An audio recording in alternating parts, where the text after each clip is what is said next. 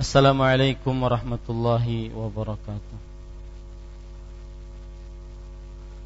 Bismillahirrahmanirrahim.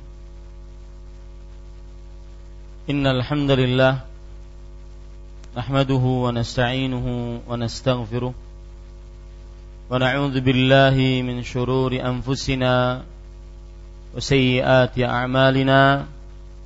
Man yahdihillahu fala mudilla lahu ومن يضلل فلا هادي له وأشهد أن لا إله إلا الله وحده لا شريك له وأشهد أن محمدا عبده ورسوله. يا أيها الذين آمنوا اتقوا الله حق تقاته ولا تموتن إلا وأنتم مسلمون. يا أيها الناس اتقوا ربكم الذي خلقكم من نفس واحدة وخلق منها زوجها وبث منهما رجالا كثيرا ونساء واتقوا الله الذي تساءلون به والأرحام إن الله كان عليكم رقيبا. يا أيها الذين آمنوا اتقوا الله وقولوا قولا سديدا يصلح لكم أعمالكم ويغفر لكم ذنوبكم ومن يطع الله ورسوله فقد فاز فوزا عظيما. أما بعد فإن أصدق الحديث كتاب الله وأحسن الهدي هدي محمد صلى الله عليه وعلى آله وسلم. شر الأمور محدثاتها وكل محدثة بدعة وكل بدعة ضلالة وكل dhalalatin finnar. Alhamdulillah, kita bersyukur pada Allah Subhanahu wa taala pada malam Rabu 7 Muharram 1437 Hijriah ini kita duduk bersama untuk mengkaji kembali kitab Riyadhush Shalihin yang ditulis oleh Yahya bin Sharaf An-Nawawi atau yang dikenal dengan Al-Imam An-Nawawi rahimahullahu ta'ala. Salawat dan salam semoga selalu Allah berikan kepada Nabi kita Muhammad sallallahu alaihi wa ala alihi wasallam, pada keluarga beliau, para sahabat, serta orang-orang yang mengikuti beliau sampai hari kiamat kelak. Dengan nama-nama Allah yang husna dan sifat-sifatnya yang ulia, kita berdoa, Allahumma inna nas'aluka ilman nafi'an wa rizqan tayyiban wa amalan mutaqabbala. Wahai Allah, sesungguhnya kami mohon kepada Engkau ilmu yang bermanfaat, rezeki yang baik, dan amal yang diterima. Amin ya rabbal alamin. Bapak, Ibu, saudara-saudari yang dimuliakan oleh Allah, pada pertemuan kali ini kita masih membaca Kitabul Libas. Kita masih membaca Kitabul Libas, kitab pakaian, dan masih di dalam bab Sifatutulul Qamis, bab sifat atau ukuran panjangnya gamis dan panjangnya surban. Dan pada kesempatan kali ini kita membaca hadis yang ke-796. Betul? Baik.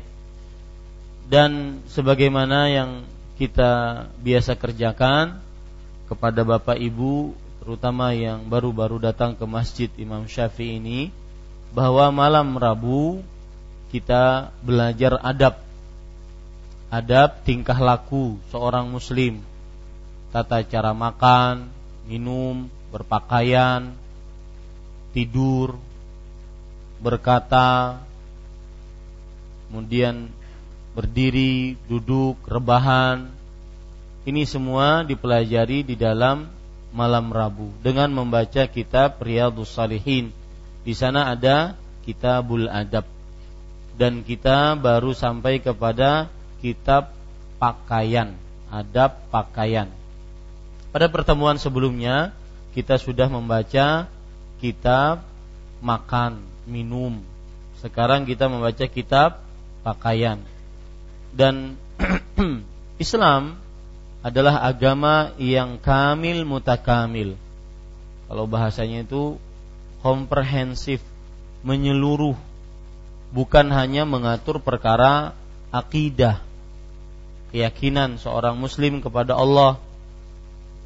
Islam bukan hanya mengatur ibadah praktis sebagai bentuk penghambaan diri kepada Allah, tetapi Islam juga mengatur muamalah, yaitu cara bergaul, cara berinteraksi.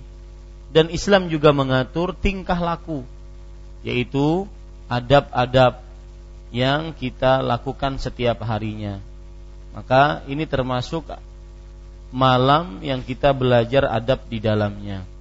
Maka tidak mengurangi pentingnya ilmu ini, karena ilmu ini juga bagian dari Islam, bagian yang diajarkan oleh Rasulullah sallallahu alaihi wasallam.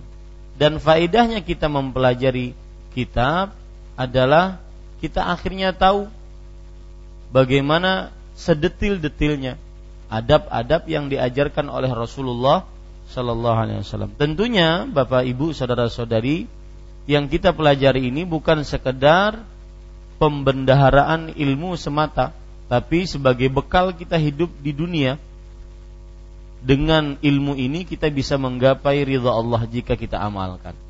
Maka ini faedahnya, terutama kepada bapak-bapak, ibu-ibu yang baru hadir di masjid ini, yaitu malam Rabu kita senantiasa belajar adab dan tingkah laku. Kita baca hadis yang ke-796. Wa an Abi Juriyyin, Jabir atau Jurayyin. Wa an Abi Jurayyin Jabir ibn Sulaim radhiyallahu anhu qala ra'aitu rajulan yasdurun nasa an ra'yihi. Ra'aitu rajulan yasdurun nasa an ra'yihi la yaqulu syai'an illa sudiru anhu.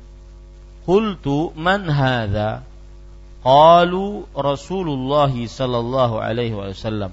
Qultu alaikas salam ya Rasulullah marratain.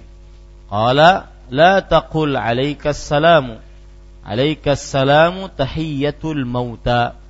Qul assalamu alayka. Qala qultu anta Rasulullah.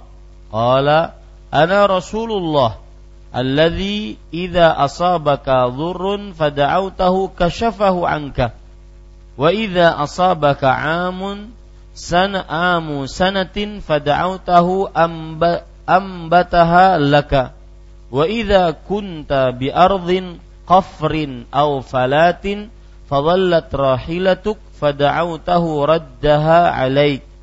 Qala qultu i'had ilayya. Qala la tasubbanna ahadan. Qala fama sababtu ba'dahu hurran wala 'abdan wala ba'iran wala syatan wala tahqiranna minal ma'rufi syai'an wa an tukallima akhaka wa anta munbasitun ilayka wajhuk inna dzalika minal ma'ruf warfa izaraka ila nisfis saq fa in abaita fa ilal ka'bain wa iyyaka wa isbalal izar fa innaha minal makhilah wa innallaha la yuhibbul makhilata wa inni imru'un syatamaka wa ayyaraka bima ya'lamu fika fala tu'ayyiruhu bima la ta'lamu fihi fa innama wabalu dzalika 'alaihi.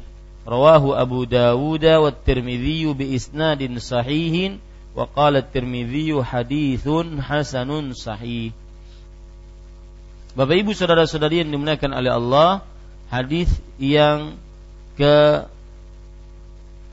769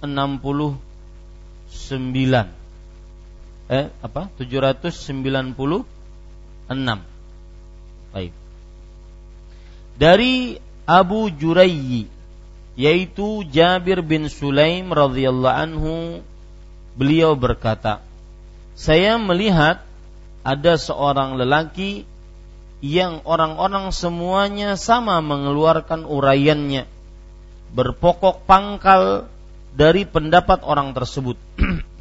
Orang itu tidaklah mengucapkan sesuatu, melainkan orang-orang sama mengeluarkan uraiannya dengan pedoman dari ucapan orang tersebut. Saya bertanya, siapakah orang itu? Orang-orang sama menjawab, itu adalah Rasulullah sallallahu alaihi wasallam. Saya lalu mengucapkan, alaikassalam wahai Rasulullah, sampai 2 kali. Rasulullah sallallahu alaihi wasallam bersabda, jangan mengucapkan alaikassalam, sebab alaikassalam adalah sebagai penghormatan kepada orang-orang mati. Ucapkanlah assalamu alaik. Jabir berkata, saya lalu bertanya, apakah Anda itu Rasulullah? Beliau Rasulullah sallallahu alaihi wasallam menjawab, ya, saya adalah Rasulullah, yakni utusan Allah. Allah ialah yang apabila engkau ditimpa oleh sesuatu bahaya, kemudian engkau berdoa padanya supaya bahaya itu dilenyapkan, maka Allah pasti melampangkan engkau dari bahaya tadi. Juga jikalau engkau ditimpa oleh tahun paceklik, yaitu bahaya kelaparan karena kemarau, lalu engkau berdoa padanya, maka Allah akan menumbuhkan tanaman-tanaman untukmu. Dan jika engkau berada di suatu tanah gersang atau tanah daerah yang tandus, kemudian engkau kehilangan kendaraanmu atau hewan tungganganmu, kemudian engkau berdoa padanya, mohon supaya diselamatkan, maka Allah akan mengembalikan hewan tungganganmu itu padamu. Jabir radhiyallahu anhu berkata, saya lalu berkata, berilah saya suatu perjanjian yang wajib saya penuhi. Nabi Muhammad sallallahu alaihi wasallam bersabda, janganlah sekali-kali engkau mencaci maki kepada seorang pun. Jabir berkata, sesudah itu saya tidak pernah lagi mencaci maki kepada siapapun, baik ia orang merdeka atau hamba sahaya, ataupun kepada unta atau kambing. Nabi Muhammad sallallahu alaihi wasallam melanjutkan sabdanya, janganlah engkau meremehkan sedikit pun dari perbuatan yang baik, yakni sekalipun tampaknya tidak berarti dan kurang berharga, tetapi lakukanlah itu. Hendaklah engkau berbicara dengan saudaramu dan engkau senantiasa menunjukkan muka yang manis padanya, karena sesungguhnya yang demikian itu termasuk perbuatan yang baik. Angkatlah sarungmu sampai ke pertengahan betis, tetapi jikalau engkau enggan berbuat semacam itu, maka bolehlah sampai pada kedua mata kaki. Takutlah pada perbuatan menurunkan sarung. Sesungguhnya yang demikian itu termasuk kesombongan, dan sesungguhnya Allah tidak suka kepada kesombongan. Jikalau ada seseorang yang mencaci maki kamu, maka atau mencela dirimu dengan sesuatu yang ia tahu bahwa cela tadi memang ada dalam dirimu, maka janganlah engkau membalas mencela padanya dengan sesuatu yang engkau tahu bahwa cela itu memang ada dalam dirinya, sebab hanya tanggungan, yakni dosa perbuatan itu adalah pada diri orang yang mencela saja. Diriwayatkan oleh Imam Abu Daud, Tirmidzi dengan sanad yang sahih, dan Imam Tirmidzi mengatakan bahwa hadis ini adalah hadis yang hasan sahih. Bapak Ibu saudara-saudari yang dimuliakan oleh Allah Subhanahu wa taala, kita ingin membahas hadis ini. Poin pertama yang kita bahas adalah sahabat yang meriwayatkan hadis ini. Beliau Abu Juraij apa Abu Juraij? Dalam beberapa cetakan disebutkan Abu Juraij. Ya, Abu Juraij.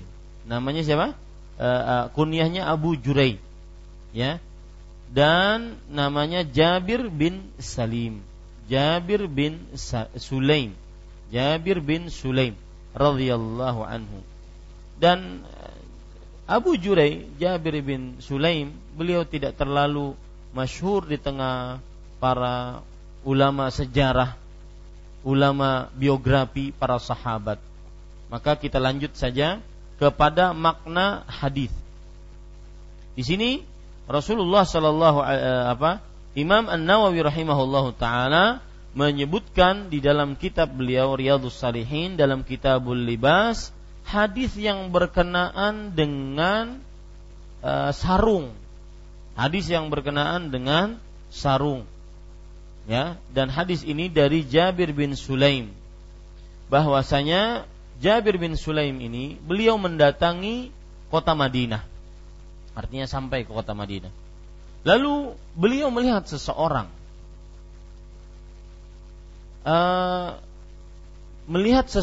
yang mana pendapatnya selalu diakui oleh orang banyak. Pendapatnya selalu diambil oleh orang banyak. Itu makna dari perkataan ra'aitu rajulan yasdurun nasa an ra'yih. Aku melihat seseorang yang mana manusia, di sini disebutkan, saya melihat ada seorang laki yang orang semuanya sama mengeluarkan uraiannya berpokok pangkal dari pendapat orang tersebut. Artinya orang ini menjadi sumber semua pendapat. Semua orang bertanya kepadanya. Semua orang menujunya. Nah, itu maksudnya. Beliau datang, kemudian orang ini menjadi sumber perkumpulan. Semua orang menuju kepadanya, bertanya, mendengarkannya, melihatnya. Itu maksudnya.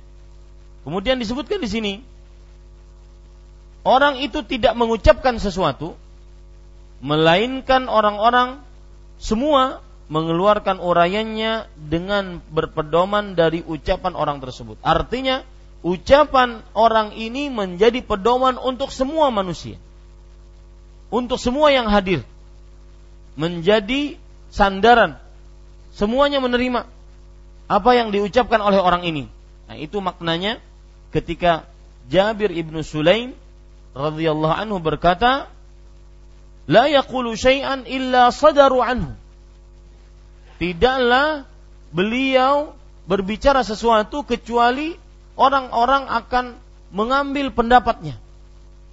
Artinya begini, Nabi Muhammad sallallahu alaihi wasallam itu setiap perkataannya didengar orang dan semua orang bertanya kepadanya.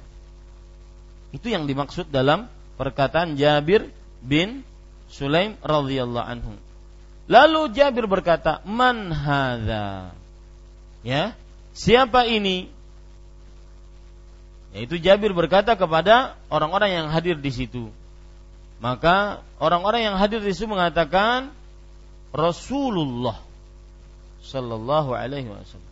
Dia adalah Rasul Allah Subhanahu wa taala. Dan ini gelar bagi seorang manusia yang sangat tinggi, Rasulullah. Dan itulah gelar yang diberikan oleh Allah kepada Nabi kita Muhammad sallallahu alaihi wasallam. Muhammadun Rasulullah. Walladzina ma'ahu asyidda'u 'alal kuffar ruhama'u bainahum. Muhammad adalah Rasulullah. Ini gelar yang paling utama yang diberikan oleh Allah kepada Nabi Muhammad sallallahu alaihi wasallam. Maka para sahabat menjawab, dia adalah Rasulullah. Maka para ikhwan yang dirahmati oleh Allah Subhanahu wa taala, lalu Jabir bin Sulaim berkata, "Alaikassalamu ya Rasulullah." 2 kali, "Alaikassalamu ya Rasulullah." Maka Bapak Ibu saudara-saudari yang dimuliakan oleh Allah, artinya atasmu keselamatan. Atasmu keselamatan. Ini seucapan salam langsung dibenarkan oleh Rasulullah sallallahu alaihi wasallam. Beliau bersabda, "La taqul 'alaikassalam." Jangan kamu ucapkan 'alaikassalam. 'Alaikassalam tahiyyatul mauta. Ucapan 'alaikassalam itu adalah ucapan salam para orang mati. Ya. Ya, ini maksudnya apa? Ucapan salam para orang mati dijelaskan oleh para ulama, annahum kanu fil jahiliyah yusallimuna 'alal amwat hakadha. Orang-orang di masa jahiliyah kalau mereka melewati orang-orang mati yang dikubur, maka mengucapkan alaikassalam. Itu maksudnya tahiyatul mauta. Alaikassalam adalah penghormatan kepada orang mati. Artinya kalau lagi menziarahi kubur atau melewati orang mati, maka mengucapkan alaikassalam. Sedangkan kita masih hidup. Nah, itu maksudnya. Orang masih hidup jangan diucapi salam seperti itu, tapi ucapannya apa? Assalamualaikum warahmatullah. Alaikassalam itu adalah ucapan untuk orang mati. Ucapan ini tidak boleh kita ucapkan dari dua sisi. Yang pertama, itu adalah ucapan salam untuk orang mati. Yang kedua, itu kebiasaan kaum jahiliyah. Adapun orang Islam kalau menziarahi kubur, maka mereka mengucapkan Assalamualaikum ya ahlad diyar minal muslimin wal mu'minin wa inna insyaallahu bikum lalahiqun. Nah, ini para ikhwah. Jadi sekali lagi, kenapa alaikassalam dilarang? Karena itu adalah ucapan orang jahiliyah. Tatkala menziarahi kubur atau melewati orang mati, mereka mengucapkan alaikassalam. Ya, alaikanya dulu didahulukan. Kalau kita apa? Assalamualaikum warahmatullah. Assalam dulu didahulukan. Wah, beda Ustaz. Iya, beda. Ya, beda. Bedanya sangat jelas. Apa bedanya? Yang pertama alaika, yang kedua assalam. Itu bedanya. Maknanya pun berbeda. Ini para ikhwan yang dirahmati oleh Allah Subhanahu wa ta'ala. Maka sekali lagi, orang-orang jahiliyah mereka kalau ingin mengucapkan salam kepada orang mati, mereka mengucapkan alaikassalam.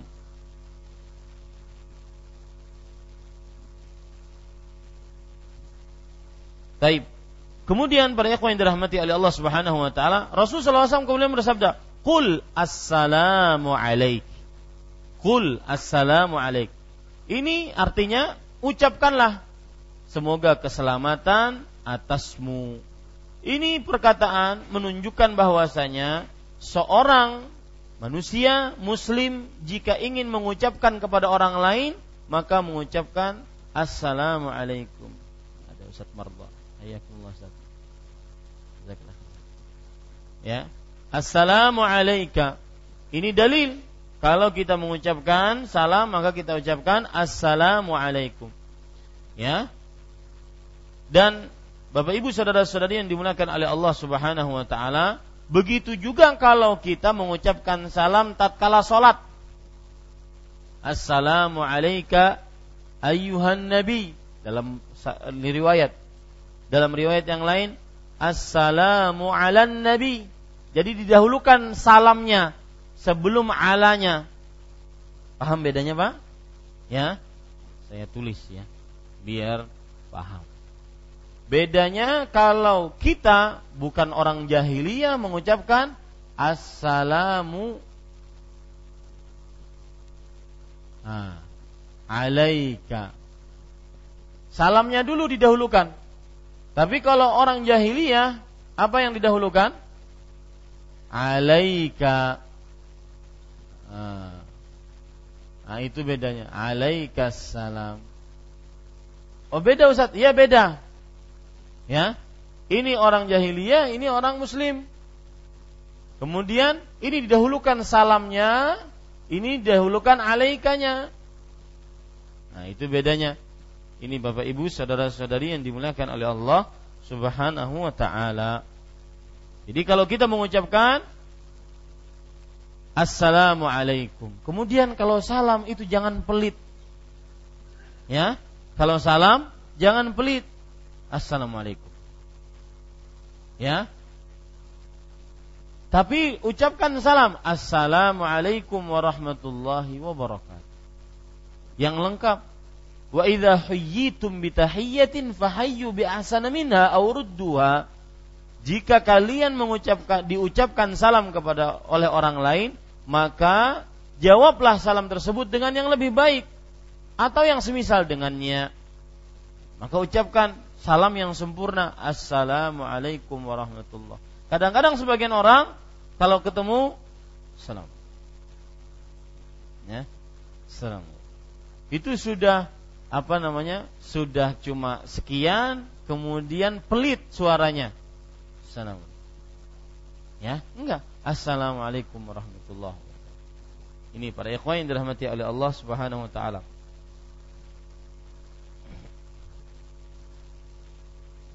Para ulama mengatakan, kalau kita mengucapkan assalamualaikum, maka kenapa pakai kum? Kum itu kan untuk orang banyak. Jadi kalau saya mengucapkan kepada Mas Ode, ya, assalamualaikum. Kenapa? Karena bersama beliau ada malaikat-malaikat. Kita ucapkan kepada beliau dan malaikat-malaikat yang hadir bersamanya. Ini para ikhwan yang dirahmati oleh Allah Subhanahu wa taala. Lihat penjelasan dari Imam Nu'aimin rahimahullah. Qala ba'dul ulama taqulu assalamu alaikum. Turidu bidzalika an tusallima 'alal insan alladzi sallamta alaihi wa man ma'ahu minal malaikah. Kenapa kita mengucapkan assalamu alaikum padahal orangnya satu? Ya. Maka kita menginginkan tatkala ucapan salam itu kita mengucapkan salam kepada orangnya dan juga malaikat-malaikat yang ada di sekitar itu. Ya, ini para ikhwan yang dirahmati oleh Allah Subhanahu wa taala. Akan tetapi kalau seandainya orangnya satu, maka lebih baik kita memakai yang sesuai dengan sunnah, yaitu mengucapkan assalamu alayka warahmatullahi wabarakatuh. Kecuali kalau kita ingin menghormati orang yang kita salami. Assalamualaikum warahmatullahi wabarakatuh. Jadi, bagaimana Ustaz ringkasannya? Lihat ringkasannya. Kalau kita bertemu dengan seseorang, cuma satu orang dia, kita ucapkan assalamu alayka warahmatullahi wabarakatuh. Itu lebih nyunnah. Ya. Kecuali kalau kita ingin menghormati orang tersebut, entah lebih tua, berilmu, punya kedudukan, atau yang semisalnya kawan dekat, maka kita ucapkan assalamualaikum warahmatullahi wabarakatuh. Ini Bapak Ibu, saudara-saudari yang dimuliakan oleh Allah Subhanahu wa taala. Kemudian di dalam hadis tadi disebutkan anta Rasulullah, kata Jabir ibnu Sulaim radhiyallahu anhu, anta Rasulullah, apakah engkau Rasulullah? Ini Jabir radhiyallahu anhu sedang bertanya kepada Nabi Muhammad sallallahu alaihi wasallam, benar enggak Nabi Muhammad sallallahu alaihi wasallam Rasulullah? Maka Rasulullah sallallahu alaihi wasallam menjawab, ana Rasulullah, aku adalah Rasulullah, alladzi yangnya kembali kepada Allah, bukan kembali kepada Rasul. Ya, aku adalah Rasulullah yang mana? Yang jika engkau tertimpa musibah, kesulitan, keburukan, bahaya, lalu engkau berdoa kepadanya, maka ia akan menghilangkan keburukan tersebut darimu. Maka jelas yang dimaksud di sini adalah Allah Subhanahu wa taala yang bisa menghilangkan mudarat, bahaya. Kalau kita mendapatkan bahaya lalu kita berdoa kepadanya, kemudian akan hilang bahaya tersebut, tidak ada yang bisa menghilangkannya kecuali siapa? Allah. Maka yang dimaksud di dalam perkataan ini adalah Allah Subhanahu wa taala. Ini para ikhwan yang dirahmati oleh Allah Subhanahu wa taala. Dan ini jelas sekali menunjukkan bahwasanya Allah lah satu-satunya yang bisa menghilangkan mudarat. Ya. Kemudian Bapak Ibu saudara-saudari yang dimuliakan oleh Allah, kita lanjutkan. Rasulullah sallallahu alaihi wasallam kemudian mengatakan, ana Rasulullah, aku adalah Rasulullah, alladzi idza asabaka dhurrun fada'awtahu kashafa anhu anka, yang mana dialah Allah yang apabila kamu tertimpa bahaya lalu engkau berdoa kepadanya, maka niscaya Allah akan menghilangkan bahaya tersebut darimu. Ini sebagaimana yang disebutkan oleh Allah dalam surah An-Naml ayat 62. Allah berfirman, "Amman yujibul muttar idza da'ah wa yakshifus su'a wa yaj'alukum khulafa'al ard a ilahun ma'allah qalilam ma tadhakkarun." Artinya, siapakah yang bisa menghilangkan, siapakah yang bisa mengabulkan permintaan orang yang muttar? Muttar itu orang yang dalam kesempitan, sangat-sangat sempit. Jika ia berdoa kepadanya dan menghilangkan keburukan, apabila ia berdoa kepadanya dan menjadikan kalian sebagai pemimpin di atas muka bumi ini.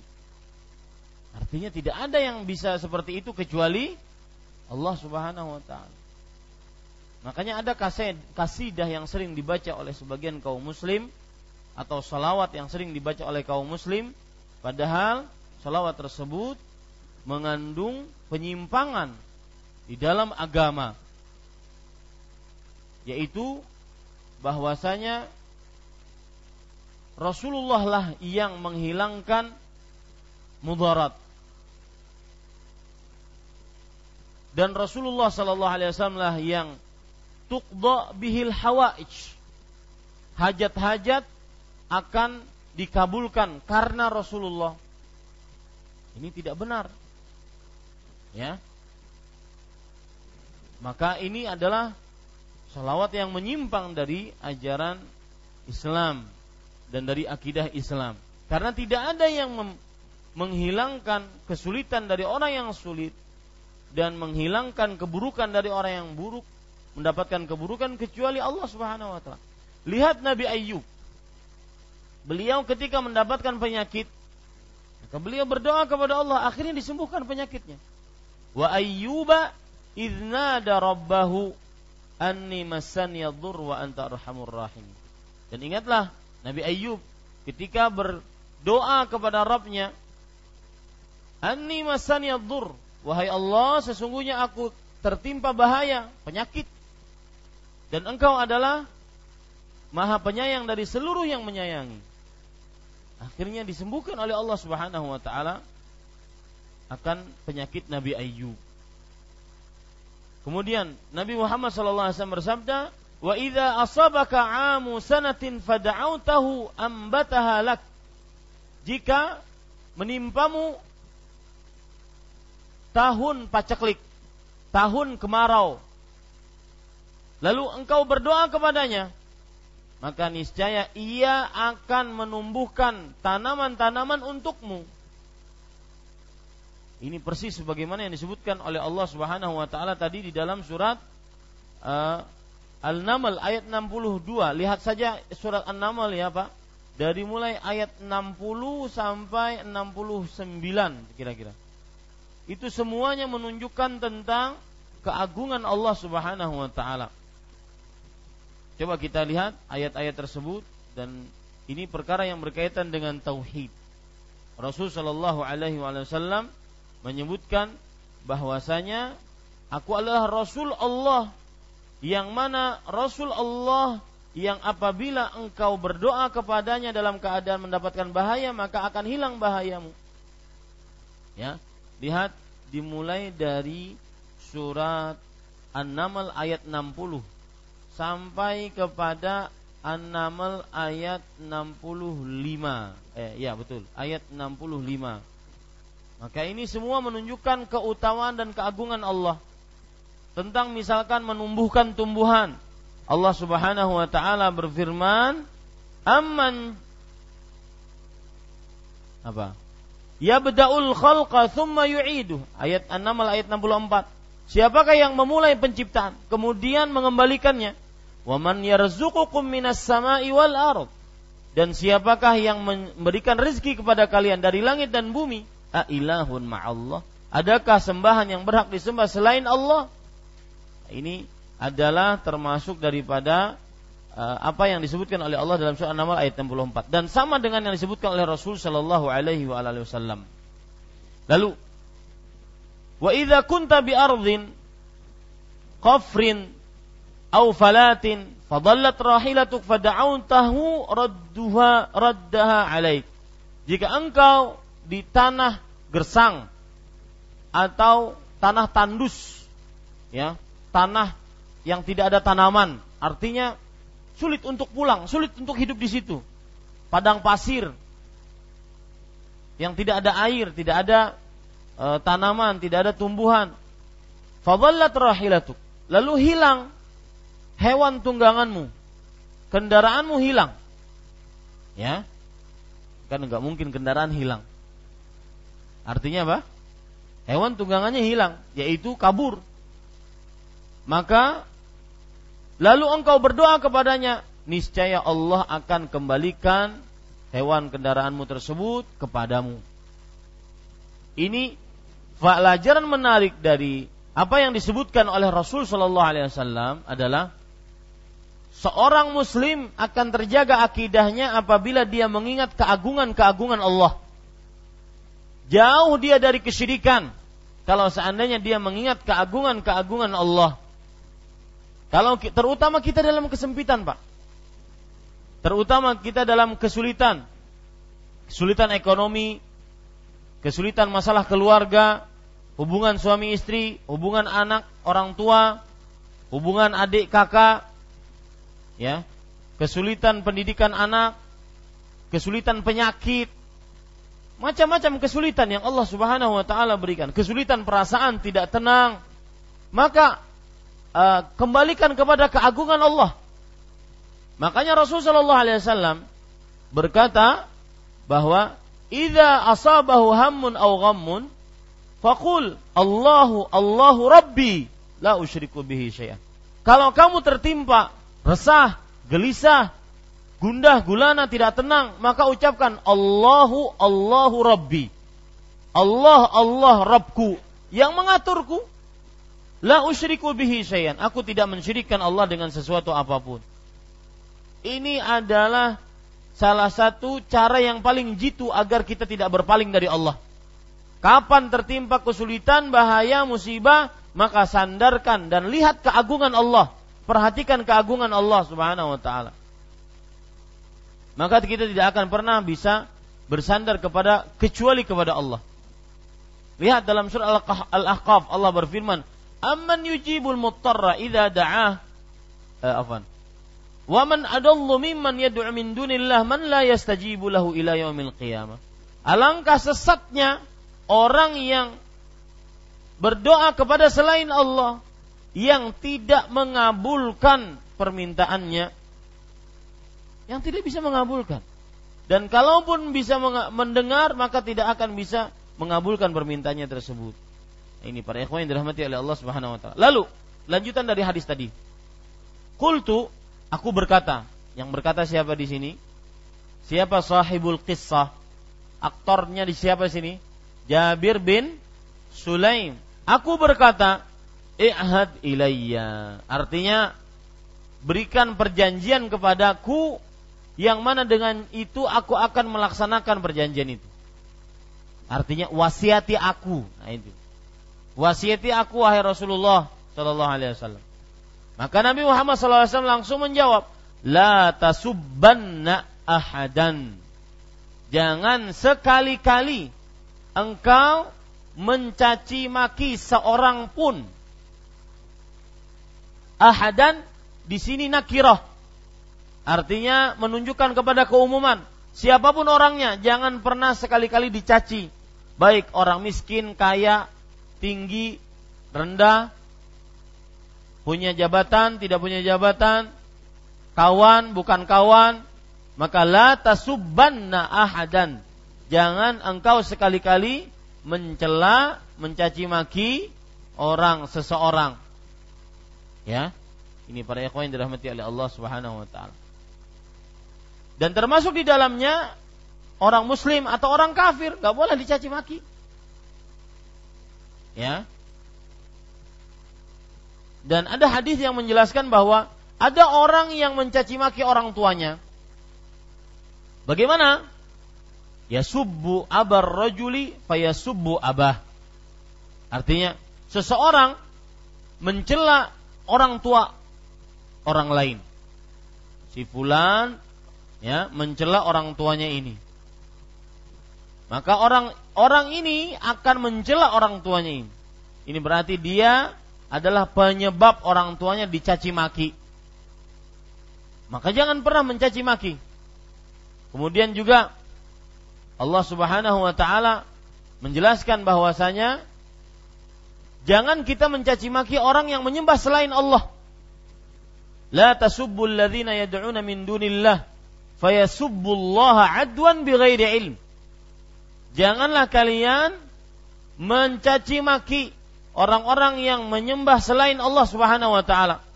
Mencaci maki salib, mencaci maki sapi, mencaci maki patung-patung. Jangan dicaci maki.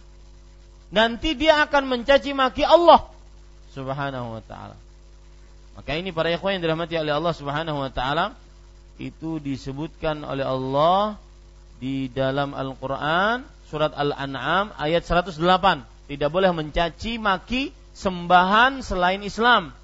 Wala tasubbul ladzina yad'una min dunillah fayasubbullaha 'adwan bighairi ilm. Kadzalika zayyana likulli ummatin 'amalahum thumma ila rabbihim marji'uhum fayunabbihum bima kanu ya'malun. Janganlah kalian mencaci maki orang-orang yang menyembah selain Allah, maka niscaya mereka akan mencaci maki Allah. Ya. Sebagai dalam rangka bermusuhan tanpa ilmu. Demikianlah kami indahkan setiap umat amalan mereka. Artinya biarkan mereka beramal seperti itu. Itu urusan mereka. Kita cuma bisa mendakwahi. Adapun mereka tetap menyembah sembahan selain Allah, itu urusan mereka. Ya. Ila rabbihim marji'uhum, mereka akan dikembalikan kepada Allah. Kemudian nanti Allah akan memberitahukan mana yang benar, mana yang salah. Ini surat Al-An'am ayat 108.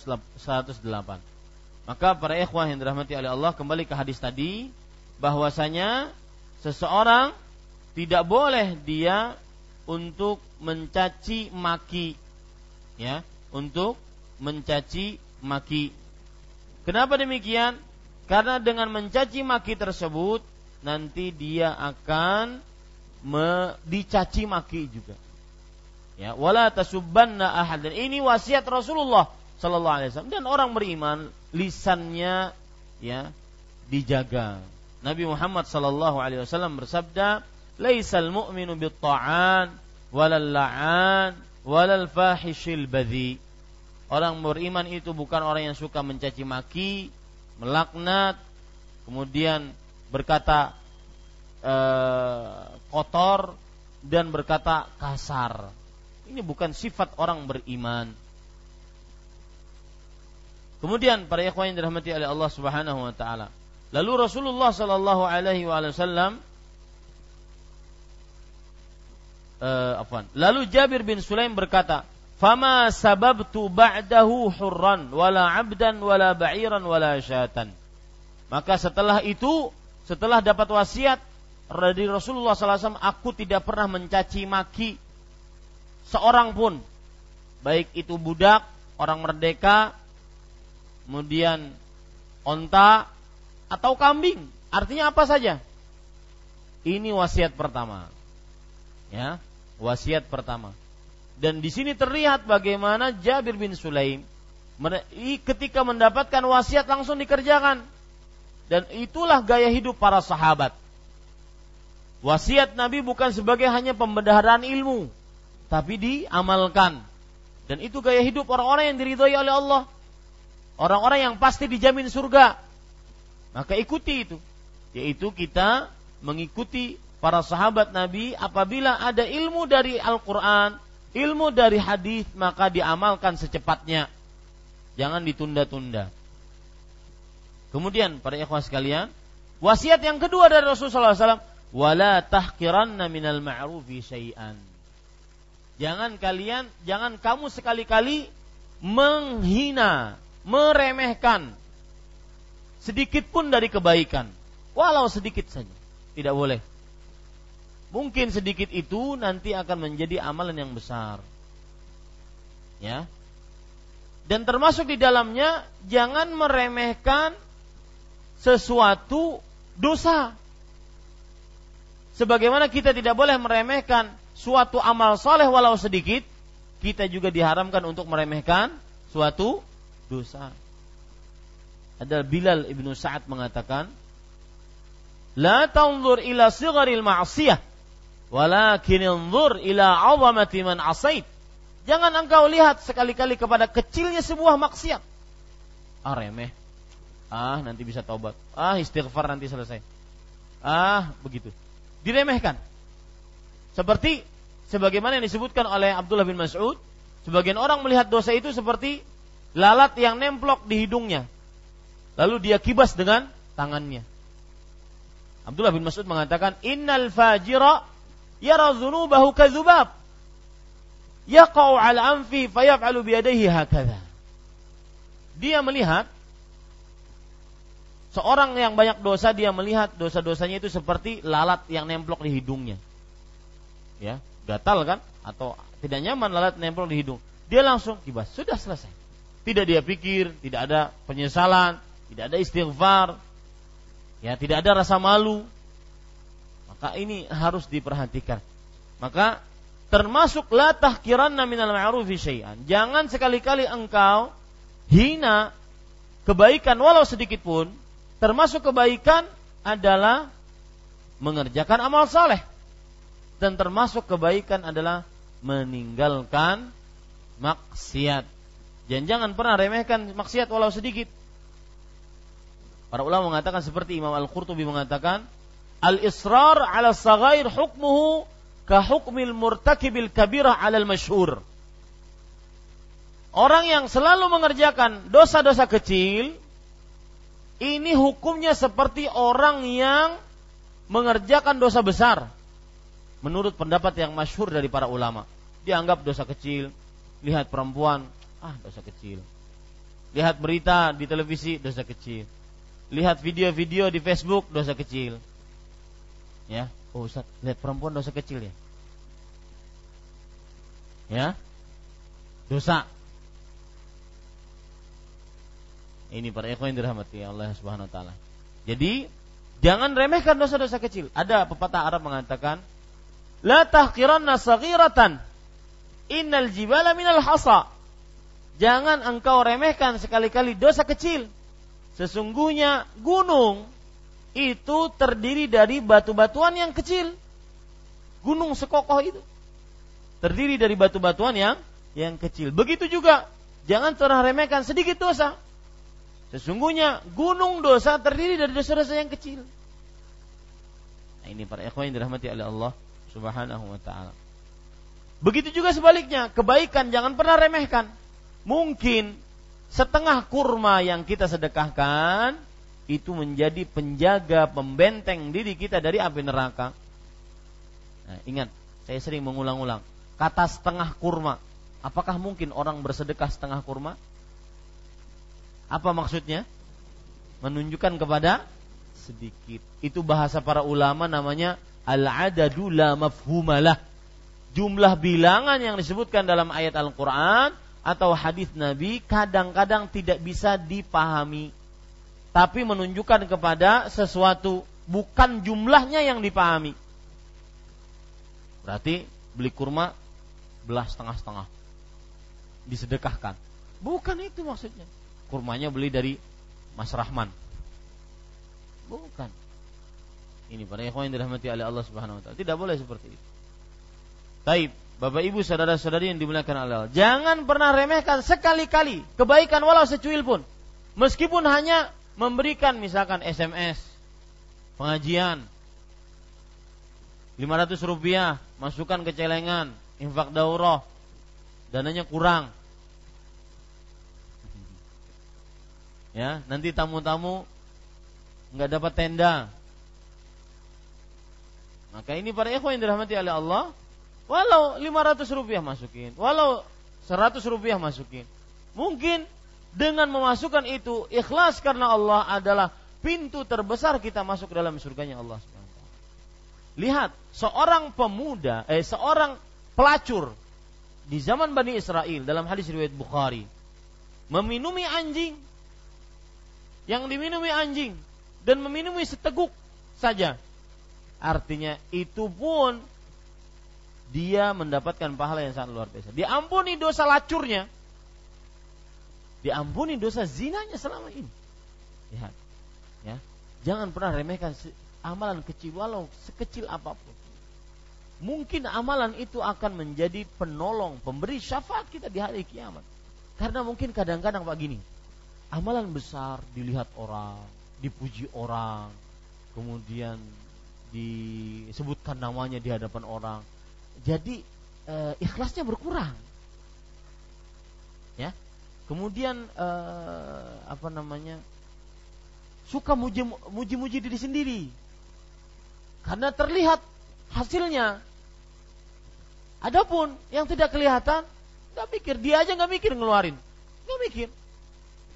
Tapi dia benar-benar murni ikhlas karena Allah. Itu yang lebih menyelamatkan dia.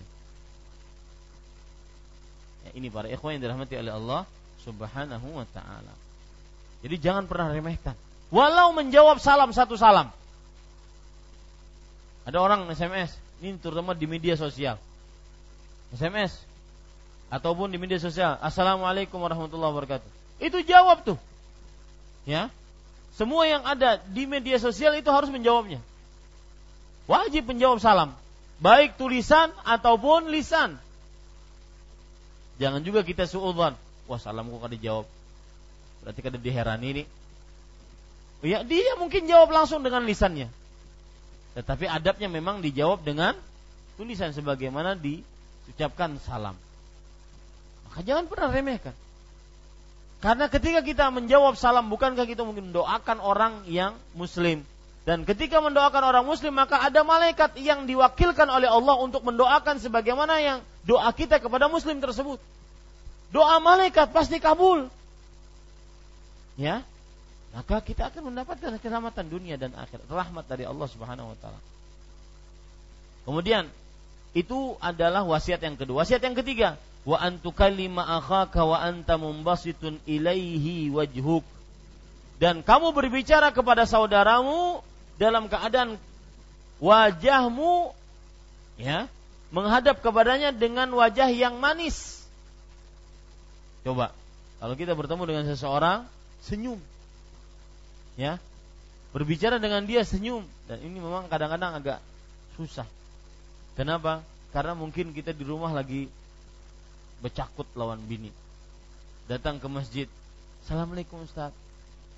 Wah, kali mana tuh? Merubah 180 derajat. Ya, tetapi usahakan seperti itu.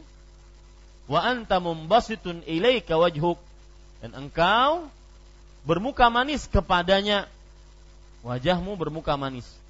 Inna dzalika minal ma'ruf, sesungguhnya hal itu adalah termasuk hal yang ma'ruf. Nah, ini di sini Nabi ingin menjelaskan kepada kita, jangan pernah remehkan ini. Mungkin itu adalah pintu terbesar masuk ke surganya Allah Subhanahu wa taala. Dan kenapa tidak boleh kita meremehkan walau kita bermuka manis dengan saudara kita? Karena ketika kita bermuka manis, kita berarti memasukkan kesenangan, kegembiraan kepada hati saudara kita. Ya. Dan amalan yang paling dicintai oleh Allah adalah memasukkan kegembiraan kepada hati saudara kita. Dan salah satu cara memasukkan kegembiraan hati kepada saudara kita adalah memberikan hadiah, diajak makan. Maka ini termasuk daripada amalan sangat luar biasa. Ini para ikhwan yang dirahmati oleh Allah Subhanahu wa taala. Dan disebutkan oleh Rasul sallallahu alaihi wasallam, tut'imu ja'ian, engkau memberikan makan. Pak, saya pesannya, orang sekaya apapun, kalau diajak makan gratis pasti senang. Sekaya apapun. Betul enggak Mas Oki? Ya. Sekaya apapun, diajak makan gratis pasti senang. Sekaya apapun dikasih baju gratis pasti senang. Kenapa? Karena itu adalah memasukkan hati ke dalam diri seorang muslim. Dan itu amalan yang sangat luar biasa. Ini para ikhwan yang dirahmati oleh Allah. Warfa izaraka ila nisfis sak. Nah, ini yang keempat. Wasiat yang keempat. Angkatlah kain sarungmu ke pertengahan betis. Sampai ke pertengahan betis. Ukuran pertengahan betis dari mana ke mana ngukurnya? Ada namanya mata kaki, ada namanya lutut. Nah, itu ukur pertengahan, itu pertengahan betis namanya. Ya. Ini para ikhwan yang dirahmati oleh Allah Subhanahu wa taala. Fa in abaita fa ilal ka'bain. Kalau kamu enggan untuk pertengahan karena mungkin terlalu tinggi, maka boleh diundur atau diturunkan sampai ke kedua mata kaki. Nah, di sini terdapat pelajaran bahwasanya Bapak Ibu saudara-saudari yang dimuliakan oleh Allah, kedua mata kaki pakaian itu apakah di atas dua mata kaki atau boleh pas, ya, sejajar dengan dua mata kaki. Bagi pendapat yang mengatakan bahwa boleh sejajar dengan dua mata kaki, maka dalilnya ini. Fa ilal ka'bain. Kalau enggan mengangkat di atas tengah betis, maka turunkan sampai kedua mata kaki. Ini berarti kalau ada orang berpendapat bahwasanya, dan ini mazhab Hambali, bahwa pakaian sampai tidak isbal itu batas maksimalnya adalah mata kaki. Kalau sejajar dengan dua mata kaki berarti itu tidak isbal. Meskipun tentunya yang lebih baik di atas dua mata kaki. Ini para ikhwan yang dirahmati oleh Allah. Lihat, wasiat. Bagaimana pentingnya menjaga pakaian agar tidak isbal di atas dua mata kaki.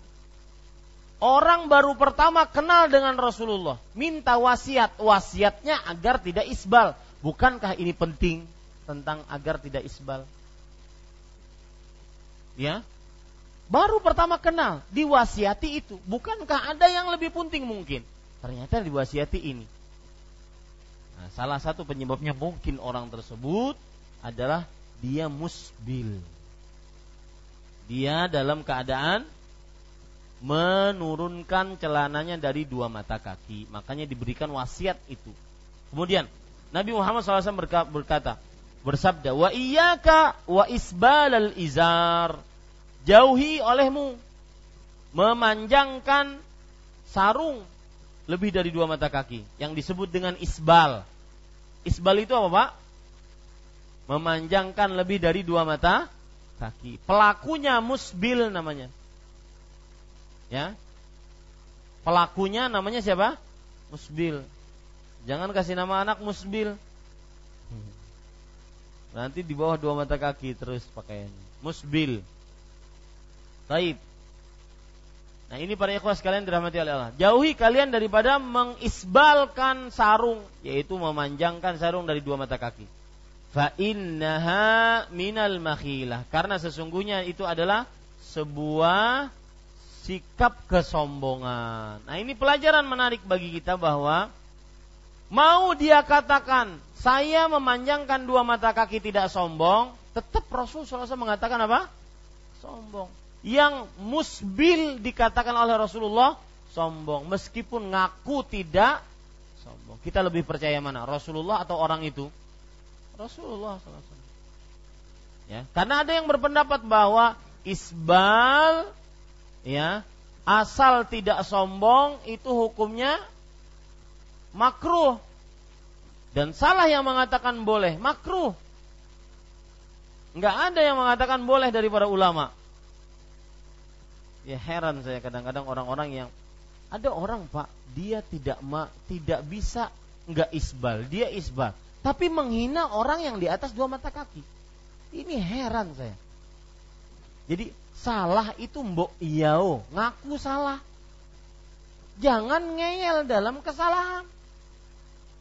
Ya, salah ngaku salah. Ini sudah salah kemudian nyari-nyari, bicaraannya cuma isbal. Masjid Imam Syafi'i itu cuma isbal ngomongannya.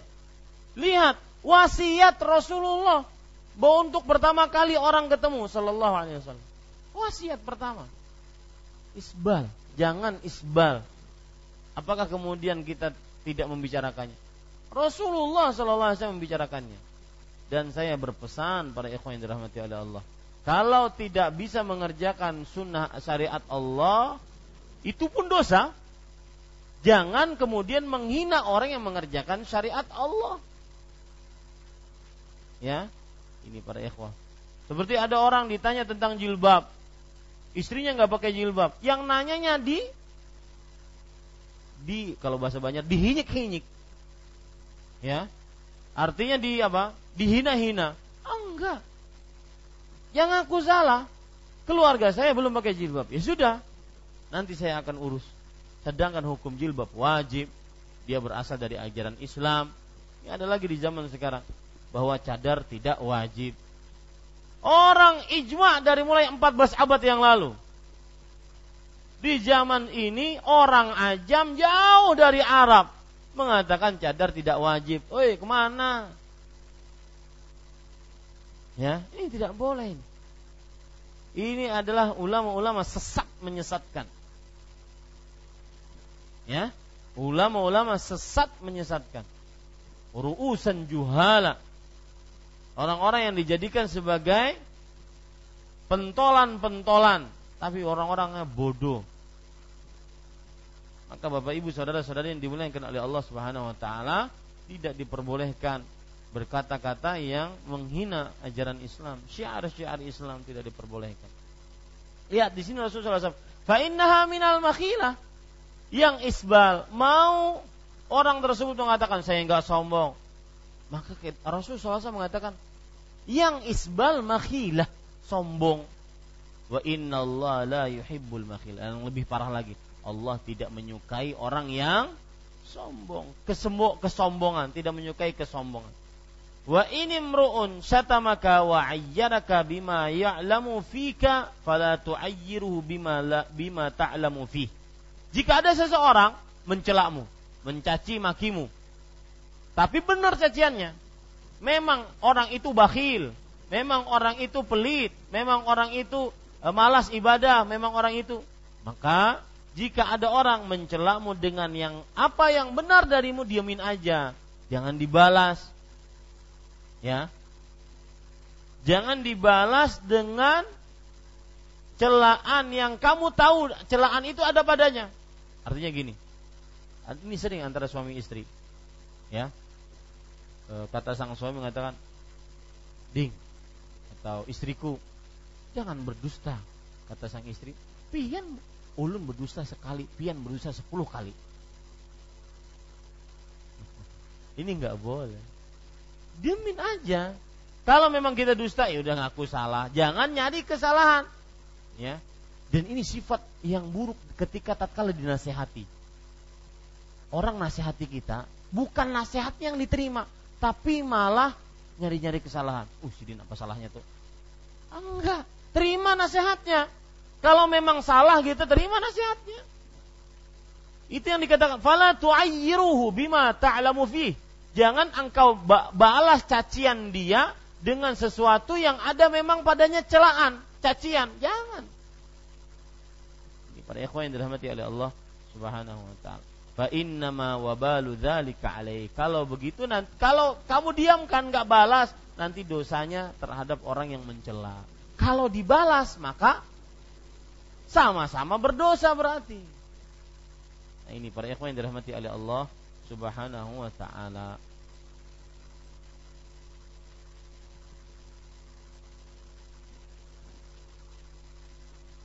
Dan Bapak Ibu saudara-saudari yang dimuliakan oleh Allah Subhanahu wa ta'ala, sekarang kita melihat derajat hadis ini. Penulis mengatakan rawahu Abu Dawud wa Tirmidzi bi isnadin sahih. Hadis riwayat Imam Abu Dawud, Imam Tirmidzi dengan sanad yang sahih, dan Imam Tirmidzi mengatakan hadis ini adalah hadis yang hasan sahih. Jadi hadisnya tidak ada keraguan di dalam. Baik, kita ambil pelajaran-pelajaran dari hadis ini. Yang pertama, hadis ini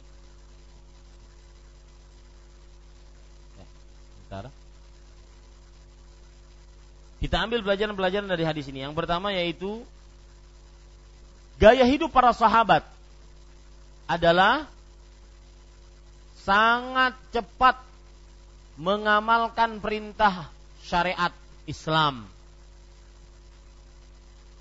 Gaya hidup para sahabat sangat cepat mengamalkan perintah atau syariat Islam.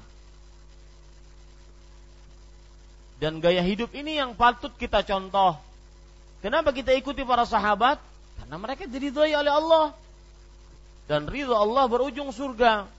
Maka salah satu gaya hidup mereka adalah sangat segera melaksanakan syariat Islam jika mereka sudah mendapatkannya. Sebagaimana yang terjadi kepada Jabir bin Sulaim radhiyallahu anhu. Beliau ketika dikatakan la tasubbanna ahadan, jangan sekali-kali engkau mencaci maki seseorang. Maka beliau mengatakan, semenjak itu aku tidak pernah mencaci orang merdeka, budak, binatang, onta, kambing, gak pernah aku caci. Ini langsung. Sama juga hadis dari riwayat Bukhari dari Umar bin Abi Salamah. Umar bin Abi Salamah waktu itu dalam keadaan gulam mungkin umur 5 tahun, 4 tahun. Ya. Beliau duduk di pangkuan Rasulullah. Kemudian waktu itu makan bersama. Maka Umar bin Abi Salamah tangannya ke sana kemari. Ya, mungkin intalunya ada di sana. Ya, mungkin pentolnya di sana dan semisal. Dan tangannya ke sana kemari. Maka apa yang terjadi, Bapak Ibu saudara-saudari? Rasulullah SAW memberikan sebuah pelajaran. Kata Rasulullah sallallahu alaihi wasallam, "Qul biyaminik." Qul bismillah. Sammillah wa qul biyaminik wa qul mimma yalik. Ucapkan bismillah. Kemudian makan dengan tangan kanan. Kemudian makan apa yang di depan. Ustaz, kalau depannya sambal beratan, Ustaz. Ya, Pak. Maka yang di sana paham kasih. Iya. Enggak boleh dia nyaplok ke sana, enggak boleh. Di sini sambal, di sana dagingnya beratan, Ustaz. Maka ya paham gantian. Yang penting dia tidak boleh nyaplok sana. Maka kata Umar bin Abi Salamah, "Fama zalat tilka ni'mati ba'du." Artinya, semenjak itu begitulah tata cara makanku. Ya, para sahabat, gaya hidup mereka senantiasa segera melaksanakan syariat. Kalau sudah dapat, jangan ditunda-tunda, terutama untuk taubat. Isuk insyaallah Ustaz. Hendak ampih berokok. Isuk. Kenapa harus isuk? Ya. Stoknya habis kah? Hendak menghabiskan. Ya. Contoh, ada orang masuk Islam. Saya pernah di Arab Saudi kan, di Islamic Center Damang. Ada orang masuk Islam, kemudian didakwahi. Kata dia, iya, besok saya akan ke sini untuk mengucapkan syahadat. Kata kami, jangan besok. Mungkin kamu keluar dari kantor ini mati. Ya. Maka jangan ditunda-tunda, harus segera masuk Islam. Dan itu gaya hidup para sahabat. Dapat syariat, amalkan. Seperti misalkan syariat memacari kuku untuk perempuan. Itu syariat Nabi Muhammad SAW. Amalkan. Ustaz, sudah keriput sate tangannya. Ada urusan. Ya. Yang penting tangan perempuan itu dipacari. Itu sunahnya. Nah, itu dicari pacarnya. Mana ada pacar orang yang jualan pacar? Maka dipacari, ataupun tangannya dilukis-lukis boleh. Kenapa? Karena itu adalah membedakan antara tangan lelaki dengan tangan perempuan. Asalkan jangan diperlihatkan kepada yang bukan mahramnya. Itu kerjakan. Lihat lagi contoh dalam perang Tabuk.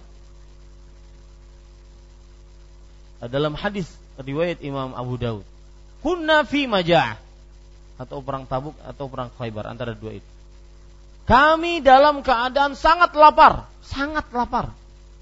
Fa asabna humra min humuril ahliyah. Lalu kami dapat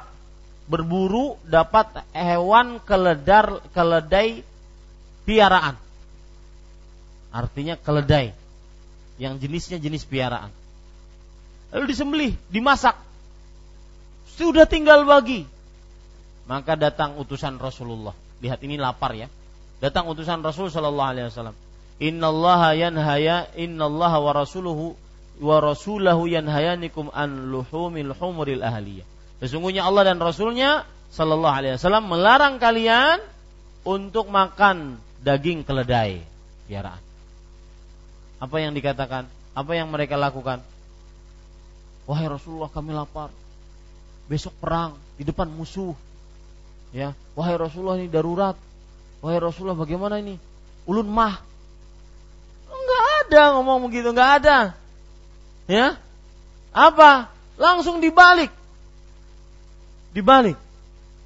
Tinggal bagi. Mubazir. Itu urusan Allah. Ini kita taat perintah Allah sekarang. Ini para ikhwan yang dirahmati Allah. Itu gaya hidup para sahabat. Sur'atu istijabatihim li syariatillah. Segera untuk menerima syariat Allah, mengerjakan syariat Allah Subhanahu wa taala. Ini para ikhwan yang dirahmati oleh Allah. Dan itu gaya hidup para sahabat. Kemudian pelajaran yang kedua, yaitu wajibnya berhukum kepada Allah dan Rasulnya dalam segala perkara. Wajibnya berhukum kepada Allah dan Rasulnya dalam segala perkara. Kenapa demikian? Karena di awal hadis kan disebutkan bahwa ra'aitu rajulan yasdurun nasu an ra'yihi la yaqulu syai'an illa sadaru anhu. Aku melihat seseorang yang mana manusia menjadikan ucapannya itu sebagai pokok pedoman. Ya. Dan tidaklah orang tersebut mengucapkan sesuatu kecuali dijadikan pedoman oleh manusia. Itu Rasulullah sallallahu alaihi wasallam. Dan itu gaya hidup para sahabat. Semua urusan dikembalikan kepada Allah dan Rasulnya. Semua masalah. Sebagaimana firman Allah dalam surah Al-Ahzab ayat 36. Wa ma kana lil mu'minin wala mu'minatin idza qadallahu wa rasuluhu amran an yakuna lahumul khiyaratu min amrihim. Tidaklah pantas bagi seorang beriman, laki-laki ataupun perempuan, jika Allah dan Rasulnya telah menetapkan sebuah perkara, mereka memiliki pilihan lain. Enggak boleh. Harus mengambil pilihan Allah. Tidak boleh mengambil pilihan lain. Ya, ini sifat hidup orang beriman, gaya prinsip hidup orang muslim. Kemudian pelajaran selanjutnya, kalau seseorang dicela maka jangan dibalas, meskipun celaannya tersebut salah atau benar. Kalau seorang dicela maka jangan dibalas, meskipun yang mencela itu salah, mencaci maki salah. Apalagi kalau dicaci maki itu sedih sekali Pak kalau dia salah. Artinya kita kesal gitu. Saya enggak melakukan itu, kenapa difitnah? Itu kan namanya fitnah. Ya. Maka dia harus sabar. Harus sabar.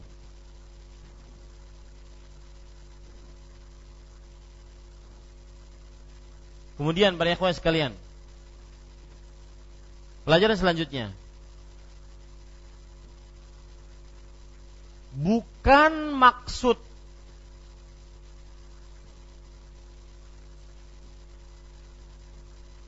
ucapan selamat kepada orang mati adalah alaikas salam, tetapi maksudnya adalah itu kebiasaan kaum jahiliyah tatkala mengucapkan salam kepada orang mati. Saya ulangi, bukan maksud ucapan salam kepada orang mati adalah alaikas salam, tetapi maksudnya adalah hal itu kebiasaan jahiliyah. Apa maksudnya Pak? Jadi gini, sebagian orang mengira hadis tadi yang kata Nabi Muhammad SAW, la taqul assalamu alaikas salam, alaikas salam tahiyatul mauta. Jangan engkau ucapkan alaikas salam. Sesungguhnya alaikas salam adalah salamnya kepada orang-orang mati. Oh, berarti kalau kita berhadapan dengan orang hidup, assalamualaikum. berhadapan dengan orang mati, alaikassalam. Apakah begitu? Tidak, bukan itu maksudnya. Nah, tapi maksudnya itu kebiasaan jahiliyah yang tidak boleh diikuti. Adapun kita orang muslim, baik kepada orang yang masih hidup ataupun kepada orang yang sudah meninggal, mengucapkan salamnya bagaimana? Assalamu alaik atau assalamu alaikum, seperti itu. Baik. Kemudian para ikhwan yang dirahmati oleh Allah Subhanahu wa taala. Pelajaran selanjutnya, boleh bertanya untuk mencari keterangan lebih jelas. Boleh bertanya untuk mencari keterangan lebih jelas. Karena Jabir bin Sulaim bertanya, "Anta Rasulullah?" Padahal beliau sudah diberitahu, itu adalah Rasulullah. Beliau nanya lagi, "Apakah engkau Rasulullah?" Nah, yang seperti ini boleh untuk keterangan lebih jelas. Ya, untuk keterangan lebih jelas. Sedikit Pak menyinggung tentang keterangan lebih jelas ini. Salah satu penyebab terjadinya permusuhan di antara kaum muslim adalah menerima kabar mentah-mentah. Tidak ada tabayyun. Menerima kabar mentah-mentah, tapi tidak ada penjelasan, minta keterangan lebih dalam. Maka harus dijauhi yang seperti ini. Kemudian termasuk daripada pelajaran yang kita bisa ambil dari hadis ini adalah seluruh perkara hamba di tangan Allah. Karena disebutkan tadi dalam hadis bahwasanya Allah lah yang apabila kamu berdoa tatkala kamu mendapatkan keburukan, maka Allah akan mengangkat, menghilangkan keburukan tersebut. Allah lah yang apabila kamu mendapati kemarau, lalu kamu berdoa kepadanya, maka Allah akan memberikan hujan, sehingga tumbuhlah tumbuhan, tidak lagi kemarau, kering, kerontang. Makanya ini menunjukkan bahwa seluruh perkara di tangan siapa? Allah. Dan ini yang disebut dengan tauhid rububiyah. Menjadikan Allah satu-satunya yang berkuasa mencipta, pengatur. Itu namanya tauhid rububiyah. Meyakini bahwa Allah satu-satunya penguasa, pencipta, pengatur. Itu namanya apa? Tauhid rububiyah. Maka kalau ada yang meyakini bahwa gunung Merapi ada yang mengaturnya selain Allah, ini namanya menyamakan Allah dengan makhluk, dan itu sebuah kesyirikan. Kalau ada yang meyakini bahwasanya ada yang mengatur selain Allah, memberikan rezeki selain Allah, menghidupkan, mematikan selain Allah, maka ini namanya menyamakan selain Allah dengan Allah dalam perkara yang khusus milik Allah, yaitu tauhid rububiyah. Dan ini sebut kesyirikan. Di dalam beberapa pekerjaan masyarakat muslim ada membaca sejarah-sejarah para ulama. Sejarah-sejarah tersebut kadang-kadang sejarah Abdul Qadir Jailani misalkan, ya, sejarah wali siapa, syekh siapa misalkan. Maka kadang-kadang di situ disebutkan terlalu berlebihan. Abdul Qadir Al-Jailani rahimahullah bisa menurunkan hujan, menyembuhkan penyakit, kemudian memberikan hajat, mengabulkan hajat permintaan. Maka ini adalah hak Allah. Itu hak, namanya tauhid apa? Rububiyah. Tidak ada yang bisa melakukan itu kecuali Allah Subhanahu wa ta'ala. Ya. Nah, kadang-kadang perayaan-perayaannya itu ada bubur habang, bubur putih, ya, kopi pahit, kopi manis. Ya, kita aja belum pernah makan itu. Ini para ikhwan yang dirahmati oleh Allah. Baik, kemudian Bapak Ibu, dan tauhid rububiyah ini diakui oleh orang-orang kafir Quraisy. Lihat surat Luqman ayat 25. Wala in sa'altahum man khalaqas samawati wal arda la yaqulunallah. Jika engkau bertanya siapakah yang menciptakan langit dan siapakah yang menciptakan langit dan bumi, niscaya mereka akan mengucapkan Allah. Ada sering manusia dikelabui oleh syaitan. Ada kebakaran. Rumah sini kebakaran, rumah sini kebakaran, padahal ini beton. Di sini rumah kayu, bahkan cenderung gubuk. tidak terbakar. Ternyata di bawah tikar sidin ada wasi tuha. Ini tidak percaya kepada tauhid rububiyah. Ya. Ini tidak benar para ikhwan yang dirahmati oleh Allah. Orang kafir Quraisy saja tidak mengatakan seperti itu. Yang mencipta langit dan bumi, mengatur langit bumi Allah, kata mereka. Siapa yang berkehendak bahwa rumah itu tidak terbakar? Allah. Bukan wasi tuha. Qadarullah, dia mengatakan. Masya Allah, ini cincin. Aku di Jakarta di Tanah Abang 25 tahun kededanang menyambret. Tidak ada yang mencopet. Sidin tukang copetnya ternyata. Kenapa selalu harus condong kepada hal-hal yang mengatur, mencipta, berkuasa selain Allah? Ini tidak benar. Ya. Maka seluruh perkara di tangan Allah. Seluruh perkara di tangan Allah, yakini itu baik-baik. Sampai misalkan ada orang mau meninggal, saya pernah melihat ini. Meninggal, susah mau meninggal, sekarat, susah untuk keluar ruhnya. Dia renang dihiga. Ini ada yang dihadang nih. Datang ustadznya, peguruannya datang. Datang ustadznya ucapkan la ilaha illallah. Habis itu ucapan la ilaha illallah. Baik. Meninggal ternyata. Sekarang, nah kan bujur, ada yang dihadang peguruannya. Apakah kalau gurunya tidak datang sebulan berarti dia akan sekarat sebulan? Enggak. Yang mengatur orang itu mati tidak mati siapa? Allah. Ini para ikhwan. Dan disitulah talbis. Talbis itu artinya pemalsuannya, penyamarannya yang dilakukan oleh iblis, dibisikkan ke dalam hati kita. Tuh, kan? Ini ustadz kada sembarangan, tuan gurunya kada sembarangan. Ya. Ini para ikhwan, ini tidak benar yang seperti ini. 15 tahun di Mekah sih, sekalinya berjajah untuk kada belajar. Ya. Ini para ikhwan yang dirahmati oleh Allah. Ada subhanallah, saya cerita dan ya itulah hati manusia. Manusia itu suka dipuji, suka disanjung. Ada orang cerita hakiki ini. Orang lama di Arab Saudi. Tapi dia kerja di Arab Saudi. Tidak menuntut ilmu, tidak juga bekerja di bagian dakwah atau yang semisal. Dia kerja lama, mungkin 15 tahun. Selama 15 tahun belum pernah haji. Sampai dia pulang, exit, dalam bahasa orang-orang TKW itu exit, pulang, nggak kembali lagi.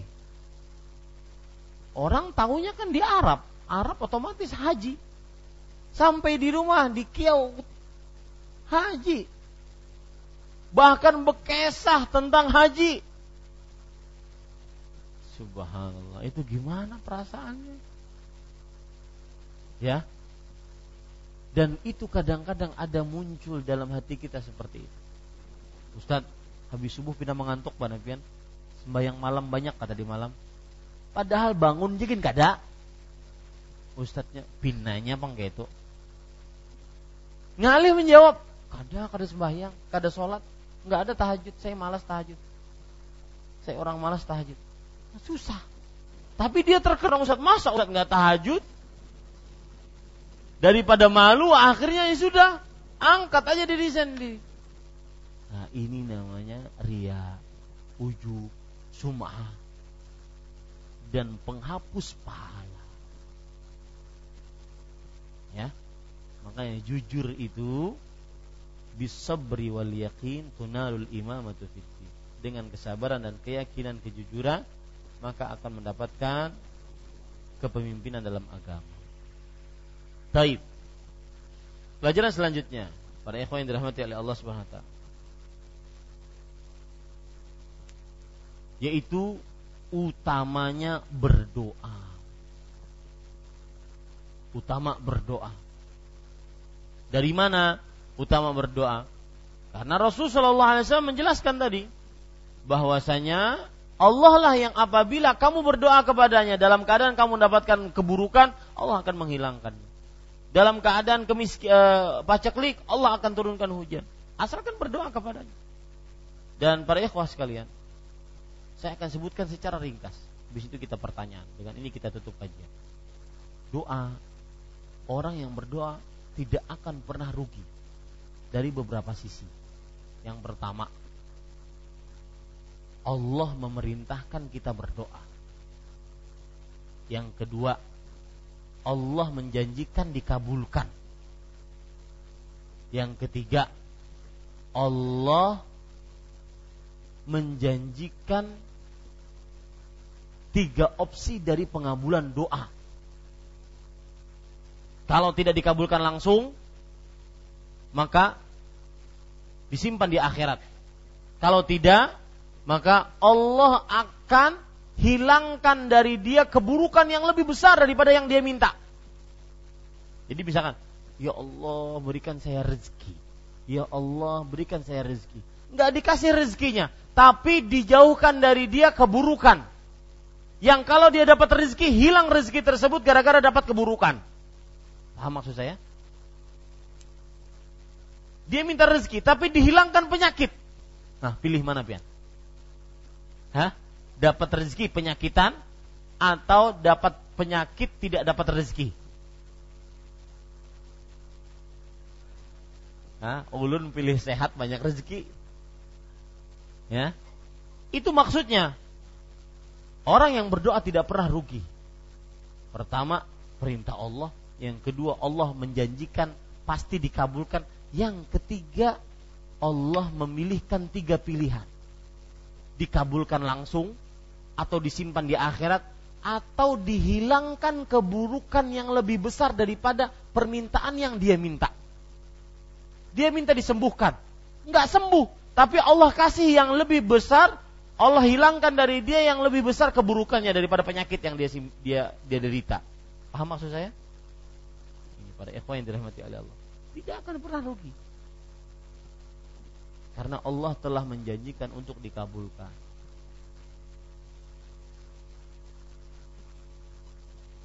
Baik, kira-kira itu yang bisa saya sampaikan tentang kajian Riyadhush Shalihin ini.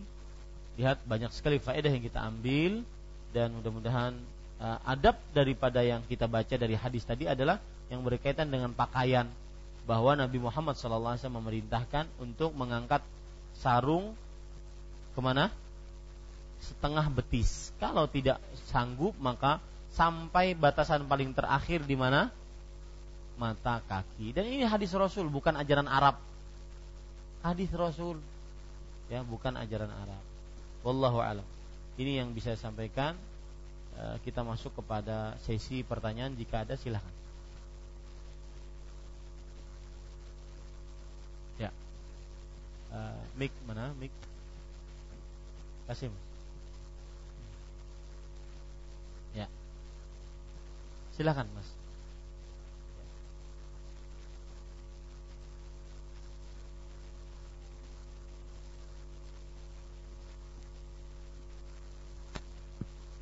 Assalamualaikum warahmatullahi wabarakatuh. Waalaikumsalam. Barakallahu fiik, Ustaz. Menyimpang dari materi Ustaz, tapi tetap berkenaan dengan pakaian. Batasan untuk pakaian laki-laki.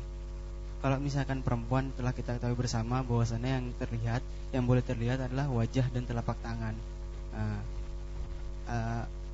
Kalau misalkan salah, mungkin Ustaz bisa luruskan. Untuk laki-laki, kalau misalkan yang saya ketahui dari beberapa ceramah itu, jumhur ulama untuk batasan laki-laki dari lutut sampai pusar, Ustaz. Nah, tapi saya belum pernah mendengar hadis dari Rasulullah SAW yang berkenaan dengan aurat tersebut, Ustaz. Mungkin Ustaz bisa menyampaikan hadisnya. Barakallahu. Iya. Pada ikhwan yang dirahmati oleh Allah, kita harus membedakan antara pakaian dengan aurat. Aurat laki-laki minas surrati ila rukbah, dari pusar sampai lutut itu aurat. Bukan berarti kita jalan-jalan pakai itu saja. Nah, itu. Ya. Jadi bedakan antara pakaian dengan aurat. Di aurat yang wajib tertutup dari mulai pusar sampai lutut. Adapun berpakaian, maka berpakaianlah yang wajar sebagaimana yang kita pakai sehari-harinya. Ya, seperti itu. Wallahu a'lam. Nah, silakan.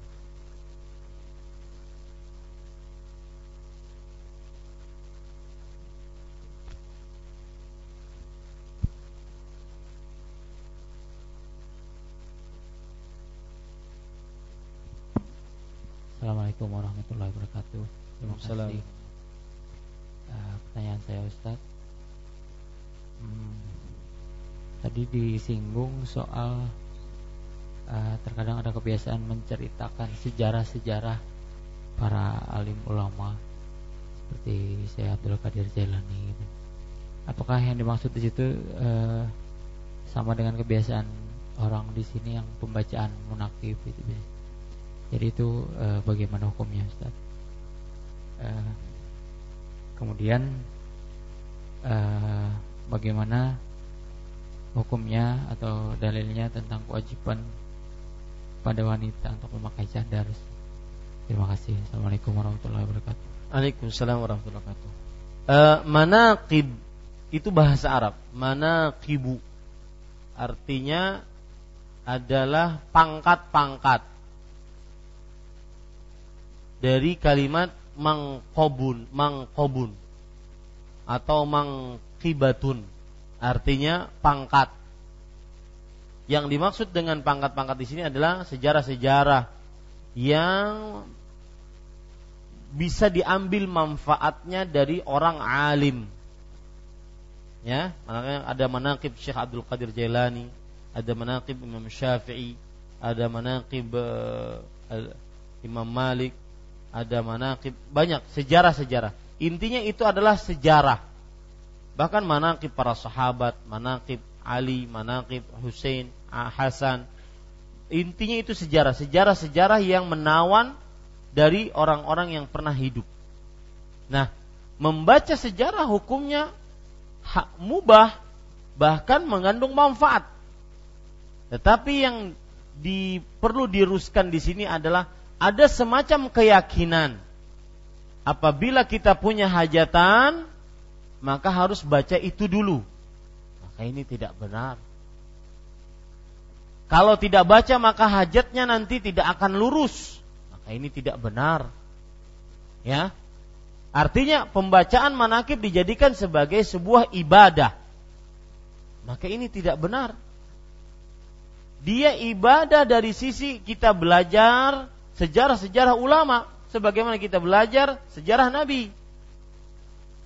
Ya, kita ambil manfaat faedah bagaimana ibadah beliau, bagaimana puasa beliau, bagaimana zikir beliau, baca Quran beliau, kemudian dermawannya beliau, itu dia. Adapun dijadikan sebagai bahwa kalau ada hajatan, baca itu dan maka hajatannya akan lancar atau diharapkan lancar, maka ini perlu dalil dan belum ada dalil. Jadi pahami ya? Baik. Kemudian yang kedua, apalagi nanti ada tambahan-tambahannya, seperti misalkan harus diadakan kue sekitar sekian macam rupa, minuman sekian macam rupa, maka ini juga memerlukan contoh dari Rasulullah sallallahu alaihi wasallam. Baik. Adapun cadar, maka hukumnya terjadi perbedaan pendapat di antara ulama. Dimulai dari tafsiran Abdullah bin Abbas dengan Abdullah bin Mas'ud. Abdullah bin Abbas radhiyallahu anhu mengatakan bahwa Allah berfirman dalam surah An-Nur, "Illa ma dhahara minha." Perempuan tidak boleh memperlihatkan perhiasannya kecuali yang biasa terlihat. Nah, kata-kata kecuali yang biasa terlihat, lihat surah An-Nur ayat 31. Yang biasa terlihat ini terjadi perbedaan. Ada yang mengatakan, Abdullah bin Abbas mengatakan, kecuali yang biasa terlihat maksudnya adalah wajah dan kedua telapak tangan. Berarti kecuali yang biasa terlihat, boleh terlihat wajah dan kedua telapak tangan. Abdullah bin Mas'ud radhiyallahu anhu mengatakan bahwa kecuali yang biasa terlihat adalah pakaiannya, karena nggak mungkin pakaiannya tidak terlihat. Nah, maksudnya adalah bahwa seluruhnya tertutup kecuali pakaiannya. Disinilah akhirnya terjadi perbedaan pendapat di antara para ulama. Ada yang mengatakan wajah dan kedua telapak tangan adalah aurat, ada yang mengatakan tidak. Tetapi saya ingin mengatakan, satu, cadar syariat Islam, maka sangat keliru siapapun orangnya, entah profesor, doktor, PSD, S2, S3, S-teler, bukan urusan. Siapa yang mengatakan cadar tidak dari Islam, maka itu adalah tidak benar. Cadar syariat Islam, bukti nyata cadar syariat Islam yaitu dipakai oleh para sahabat Nabi, para istri-istri Nabi, ya, dan dilakukan oleh para perempuan di zaman Rasul Shallallahu Alaihi Wasallam. Itu yang pertama yang harus dipahami. Yang kedua, cadar dipakai oleh para sahabiyat, dari mulai istri-istri Nabi sampai sahabat-sahabat wanita yang lain. Yang kedua. Yang ketiga, para ulama bersepakat memakai cadar lebih utama dibandingkan tidak memakai cadar. Lebih utama. Ini sepakat, tidak ada perbedaan. Lebih utama, memakai cadar lebih utama. Mereka cuma berbeda pendapat wajib atau enggak. Itu dia. Dia mengatakan wajib, ada yang mengatakan tidak. Maka para ikhwan yang dirahmati oleh Allah, berdasarkan tiga ini, ya, maka seorang perempuan sangat dianjurkan untuk memakai cadar. Dan subhanallah para ikhwan sekalian, ada pemahaman yang menggelikan bahwa cadar itu adalah adat kebiasaan Arab. Pemahamannya seperti ini, kata dia. Kalau kita ingin tahu cadar itu adalah adat kebiasaan Arab, caranya begini. Lihat orang Arab, mau cantik nggak cantik tetap pakai cadar, mau muda tidak muda, nenek-nenek tua tetap pakai cadar. Ini kan merupakan kebiasaan Arab. Mana pemahaman seperti ini dari pemahaman para sahabat? Orang menutup aurat, menutup sesuatu yang perlu ditutup, itu adalah bukan karena dia cantik atau nggak cantik, tapi karena memang itu harus ditutup. Ini para ikhwan yang dirahmati Allah. Saya pernah menasihati seorang perempuan untuk pakai kaos kaki, karena kaki adalah aurat. Ustaz, kaki saya itu kalau dilihat tidak menarik. Ya, apa urusannya? Mau menarik nggak menarik bukan urusan Anda. Harus dipakai kaos kaki. Ustaz, kaki saya cantengan. Apa bahasa Banjar cantengan tuh? Hah? Belancat. Oh, lain belancat. Hah? Kapalan. Ya. Nah, itu anunya, jempolnya bengkak. Jadi tidak nyaman dilihat, tidak enak dilihat. Maka pada saat itu bukan urusan. Ya. Orang menutup aurat bukan karena menutup hanya sekedar kecantikan, tetapi itu adalah syariat Allah yang harus ditutup. Jadi di zaman sekarang terutama seorang perempuan sangat dianjurkan untuk memakai cadar. Meskipun saya lebih condong kepada pendapat tidak wajibnya cadar tersebut. Wallahu a'lam. Silakan Pak Afriyadi.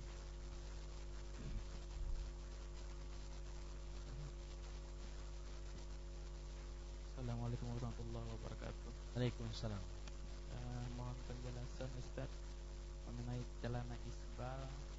Bagaimana kalau celana itu kita gulung, baik pada saat hendak sembahyang, hendak sholat, atau dalam keseharian? Ya. Itu yang pertama. Yang kedua, mohon juga penjelasan Ustaz, adab kita ketika ziarah ke kubur, mungkin di luar konteks ini Ustaz. Assalamualaikum warahmatullahi wabarakatuh. Waalaikumsalam warahmatullahi wabarakatuh. Ini pertanyaan tentang isbal dengan cara agar tidak isbal menggulung. baik di luar sholat ataupun di dalam sholat. Maka ada hadis setelah ini, setelah 796, ada hadis 797 ya, yang menunjukkan bahwasanya Nabi Muhammad SAW memerintahkan orang yang isbal untuk wudu karena sholatnya tidak sah. Tapi hadisnya lemah ya, hadisnya lemah. Maka apa hukum menggulung celana di luar sholat atau di dalam sholat untuk agar tidak isbal? Maka biasanya kalau di luar sholat mungkin agak jarang. Yang biasa sering di dalam sholat. Nah, mereka itu berada di dalam sholat karena ini hadis ini. Ya, mereka gulung daripada isbal, mereka ada gulung. Nanti kalau seandainya mereka tidak gulung berarti isbal, maka nanti tidak sah sholatnya. Nah itu dia, makanya digulung. Maka jawabannya adalah bahwa isbal diharamkan di luar sholat ataupun di dalam sholat. Isbal yaitu memanjangkan pakaian dari dua mata kaki diharamkan baik di dalam sholat ataupun di luar sholat. Kalau digulung gimana hukumnya? Maka lebih baik daripada yang isbal. Meskipun lebih baik dia senantiasa memotongnya daripada digulung-gulung. Ya, daripada apa? Digulung-gulung. Demikian. Adapun tata cara berziarah kubur yaitu datang ke pekuburan, misalkan di hadapan saya ada pekuburan, datang ke pekuburan karena semua yang ada di hadapan saya dan saya juga akan menjadi penghuni pekuburan. Ya. Datang ke pekuburan, kemudian menghadap kepada kuburan. Kiblat di belakang saya. Bagaimana cara mengucapkan salamnya? Maka tetap saja kita membelakangi kiblat, tetap menghadap kepada kuburan. Kalau seandainya kiblatnya di belakang. Jadi tidak mesti harus menghadap kiblat, enggak. Ya, tidak. Biar orang sini aja gin, menziarahinya kada sebelah sana agar bisa menghadap kuburan. Ayo keliling 2 pal dulu. Nah, ini enggak benar. Ya. Kalau pintu pekuburannya di sini sudah berdiri kemudian menghadap kepada pekuburan. Kemudian mengucapkan Assalamualaikum ya ahlad diyar minal muslimina wal mu'minin. Wa inna insyaallah bikum lalahikun. Nas'alullaha lana wa lakumul afiyah. Selesai berziarah kubur. Kemudian mengingat kita nanti akan seperti ini. Mengingat kehidupan akhirat, mengingat pertanyaan mungkar dan nakir, mengingat siksa atau nikmat kubur, mengingat hari kebangkitan dari kubur, mengingat kehidupan akhirat. Sudah itu selesai. Ya. Beda halnya kalau kita mengantarkan jenazah. Ada beberapa proses lain. Kita datang ke pekuburan, kemudian kita ucapkan salam karena kita sama saja menziarahi kubur waktu itu meskipun kita sedang mengantar jenazah. Ucapkan salam, Assalamualaikum ya ahlad diyar, sebagaimana yang tadi. Kemudian kita kuburkan. Kemudian ketika kuburkan, kita boleh berdiri atau duduk untuk beristighfar untuk orang yang dikubur tadi. Dan mendoakan kepada Allah agar orang yang dikubur tadi ditetapkan hatinya dengan ucapan Allahumma ighfir lahu, Allahumma tsabbithu. Ya Allah, ampuni dia. Ya Allah, tetapkan hatinya. Fa innahu al-an yus'al, kata Rasul sallallahu alaihi wasallam. Sesungguhnya dia sekarang itu ditanya. Ya, sesungguhnya sekarang itu ditanya. Nah, ini para ikhwah yang dirahmati oleh Allah Subhanahu wa taala. Itu cara-cara berziarah kubur. Dan kalau berziarah kubur, kalau ingin berjalan di tengah-tengah pekuburan, maka dilepas sendalnya untuk menghormati orang-orang yang dikubur. Dan tidak boleh untuk duduk di atas kuburan. Tidak boleh untuk membaca Al-Quran di pekuburan. Tidak boleh pekuburannya dibangun, dikeramiki dan semisal. Ustaz, aneh kayaknya semua manusia seperti itu di kuburannya. Masa kita ajarannya seperti ini? Enggak, bukan ajaran saya, ini ajaran Rasul sallallahu alaihi wasallam. Saking jauhnya dari ajaran itu maka dianggap aneh, dianggap asing. Padahal itulah ajaran Rasulullah SAW. Allah tujassasul kubur, tidak boleh itu dikeramiki, dikeraskan kuburannya. Ini para ikhwas sekalian. Mungkin pada suatu saat kita akan membahas kajian tematik hukum yang berkaitan dengan kuburan. Nah, silakan Ibu. Bismillah, barakallahu fiik Ustaz. Tadi dalam hadis 796 yang baru dijelaskan tadi, bahwa Rasulullah mengatakan kepada Abu Jurai bahwa ucapan assalamualaikum itu hanya untuk orang yang sudah meninggal. Nah, sedangkan kalau untuk orang yang masih hidup, ucapkanlah assalamualaikum. Ya, alaikassalam. Ya, apa maksudnya? Nah, bagaimana di dalam sholat kan itu ada tahiyat, pada saat baca tasahud itu kan ada assalamualaikum ayyuhan nabi. Mohon penjelasan Ustaz. Iya, itu kan berarti sama. Kita assalamualaikum ayyuhan nabi. Yang jadi permasalahan adalah alaikaja dulu, Bu. Itu yang tidak boleh. Alaikassalam. Alaikanya dulu yang itu adalah tahiyatul mauta fil jahiliyah. Ucapan salam kepada mayat di masa jahiliyah. Adapun tatkala salat kan kita assalam dulu. Assalamu alayka ayyuhan nabi. Atau ada riwayat yang lain assalamu alan nabiyyi wa rahmatullah wa barakatuh. Sebagian para sahabat mereka memakai kalau salat assalamu alan nabiyyi wa rahmatullah sepeninggal Rasulullah sallallahu alaihi wasallam. Ada yang mereka memakai tetap seperti yang diajarkan oleh Rasulullah, assalamu alaikan nabiyyu, assalamu alaika ayyuhan nabiyyu wa rahmatullahi wa barakatuh. Seperti itu, Bu. Wallahu a'lam. Nah, ada lagi? Assalamualaikum warahmatullahi wabarakatuh. Mana yang bertanya? Ya, silakan Pak. Saya akan menanyakan tentang bagaimana sikap kita sebagai seorang muslim menerima berita dan kabar-kabar yang terkini terhadap berita-berita orang kafir. Itu pertanyaannya. Kemudian penjelasan dari pertanyaan saya itu, seminggu yang lalu kami mendengar ceramah dari Ustadz. Beliau mengangkat suatu peristiwa teknologi orang-orang kafir, di mana katanya bahwa orang-orang kafir sekarang ini merekayasa terhadap keinginan tinggal di ruang angkasa. Kemudian saya kaitkan dengan peristiwa tahun 69 tentang terjadinya peristiwa Neil Armstrong yang sampai ke bulan. Sehingga beliau menjelaskan dengan rinci, tapi dari penjelasan itu dulu waktu kecil saya percaya, sekarang tambah bingung terhadap peristiwa itu. Bagaimana sikap kita, Ustaz? Sampai ke bulan katanya dulu kan, yang Neil Armstrong, Adrian dan Michael Collins gitu. Terima kasih. Bismillah, alhamdulillah, wassalatu wassalamu ala Rasulillah. Ada di dalam konsep hidup seorang muslim itu adalah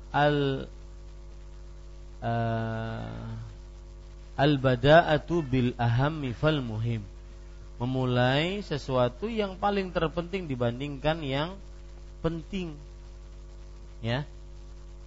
Umat Islam sekarang membutuhkan pembelajaran akidah. Umat Islam sekarang membutuhkan pembelajaran fikih, bagaimana ibadah praktis yang benar-benar sesuai dengan ajaran Rasul sallallahu alaihi wasallam, bagaimana berakidah yang benar, yang jauh dari kesyirikan, khurafat, bid'ah.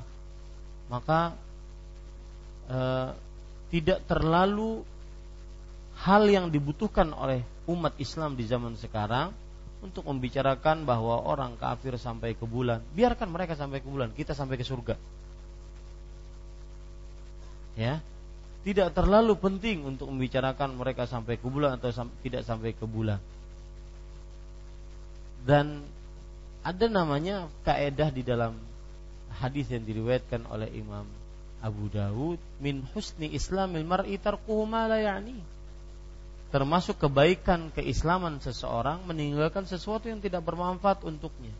Dan saya melihat pembicaraan-pembicaraan itu sesuatu yang tidak mendatangkan manfaat besar bagi seorang muslim, terutama dalam keadaan seperti ini. Yaitu lebih baik dia gali akidahnya, ilmu-ilmu akidah, ayat-ayat, hadis-hadis yang berkaitan dengan akidah yang benar, maka itu disampaikan kepada kaum muslim.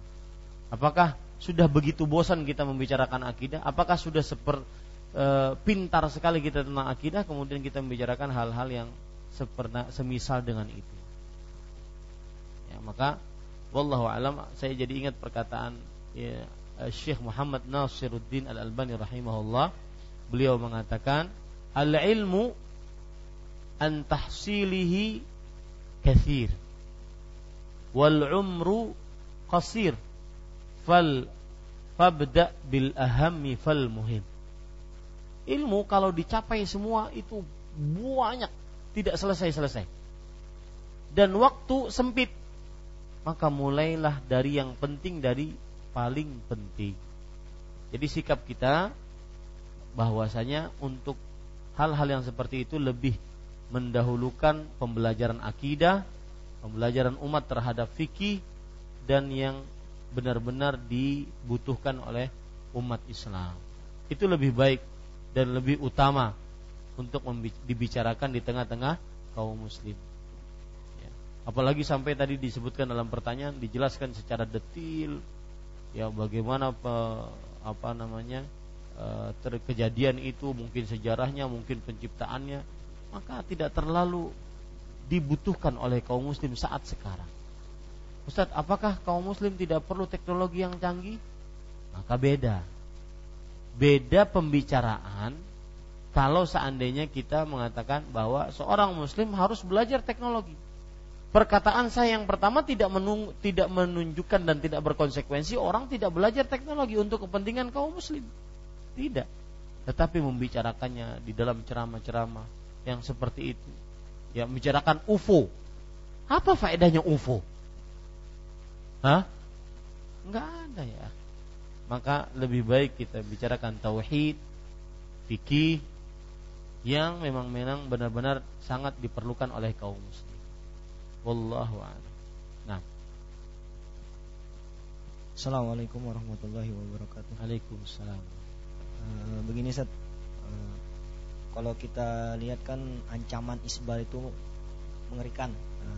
Lalu bagaimana dengan yang orang-orang muslim yang beliau itu kerja sebagai polisi dan sebagainya, atau seperti pelajar SMA, SMP dan sebagainya, itu kan mereka rata-rata ada peraturannya menggunakan pakaian dengan rapi. Jarang-jarang ada yang menggunakan celana di atas mata kaki. Dan saya pribadi pernah meneliti, ada sebagian orang-orang salaf yang polisi itu, beliau kan tahu nih sunnah memanjangkan jenggot, celana di atas mata kaki, tapi beliau malah mencukurnya. Alasannya seperti itu, karena peraturan pemerintah tidak boleh. Nah, dan orang-orang jemaah tabligh pun seperti itu juga, yang anggota polisinya. Nah, lalu bagaimana penjelasan Ustaz? Ya, maka tetap syariat Allah didahulukan. Syariat Allah tetap didahulukan.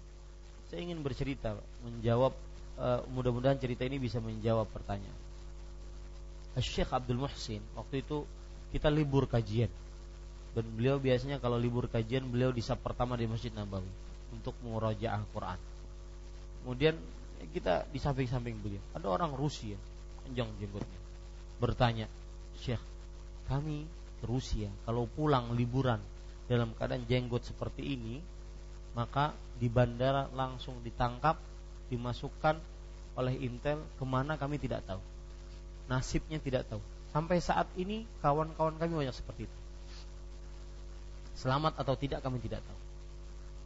Apa yang dijawab oleh Syekh? Man yattaqillah yaj'al lahu makhraja. Barang siapa yang bertakwa kepada Allah, Allah akan berikan jalan keluar. Ada yang lebih parah daripada itu, Mas. Mungkin kalau Bapak polisi karena peraturan negara Tidak taat, diberikan surat peringatan. Tidak taat lagi, surat peringatan lagi. Taat lagi mungkin bisa dikeluarkan ataupun dinonaktifkan. Kalau anak-anak sekolah, mahasiswa, SMP, SMA, ya, mungkin malu. Bukan karena peraturan. Saya belum pernah dengar peraturan SMP harus isbal atau SMA harus isbal. Nah, mungkin malu saja.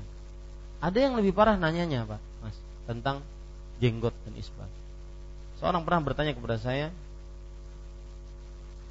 dia ini kerja di ngebor minyak. Ngebor minyak itu di lapangan dia kerjanya. Nah, namanya rig ya, kerja di rig. Itu kalau seandainya dia masuk ke dalam tempat pengeboran itu, dia harus memakai pakaian serba lengkap. Dan salah satu peraturan yang diwajibkan adalah mencukur jenggot. Kenapa? Karena jenggot itu faedahnya mencukur jenggot itu faedahnya untuk pekerjaan ini adalah dia agar tertutup seluruh pernafasan dia. Karena satu kali hirup itu udara racun, maka satu kali hirup dalam hitungan detik dia mati. Paham maksud saya? Ya. Kalau ada saja yang terbuka sedikit saja, terhirup oleh dia, maka mati. Jadi hitungannya nyawa, bukan hanya sekedar malu, bukan hanya sekedar peraturan. Maka jawabannya tetap, "Man yattaqillah yaj'al lahu makhraja." Siapa yang bertakwa kepada Allah, Allah akan jadikan jalan keluar baginya. Ya. Rasul sallallahu alaihi wasallam pernah mendapati seorang sahabat isbal. Ternyata ketika ditanya, "Kenapa kamu musbil?" Kata beliau, "Sesungguhnya kakiku seperti ini." X. Maka kata Rasul sallallahu alaihi wasallam, "Kullu khalqillahi hasan." Setiap ciptaan Allah itu baik. Kaki-kaki kita mulus, tidak ada cacat. Dahulu saya pribadi, ya, penyakit kulit ini itu malu terlihat, ya, malu terlihat. Tapi tetap saja harus diangkat karena ini perintah Allah. Ini perintah Allah Subhanahu wa taala. Dan kita berhadapan dengan laknat Allah, tidak dilihat oleh Allah, tidak dibicarai oleh Allah, bagi kita siksa yang pedih. Dosa besar, bukan sembarangan. Maka orang berakal, cerdas adalah orang yang ketika berhadapan dengan dosa besar dia harus berpikiran yang matang.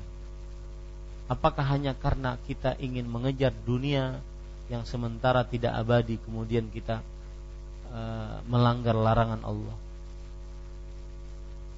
Dan lebih parah lagi kalau seandainya dia sudah menjadi partisan ataupun simpatisan orang-orang yang bermanhaj salaf,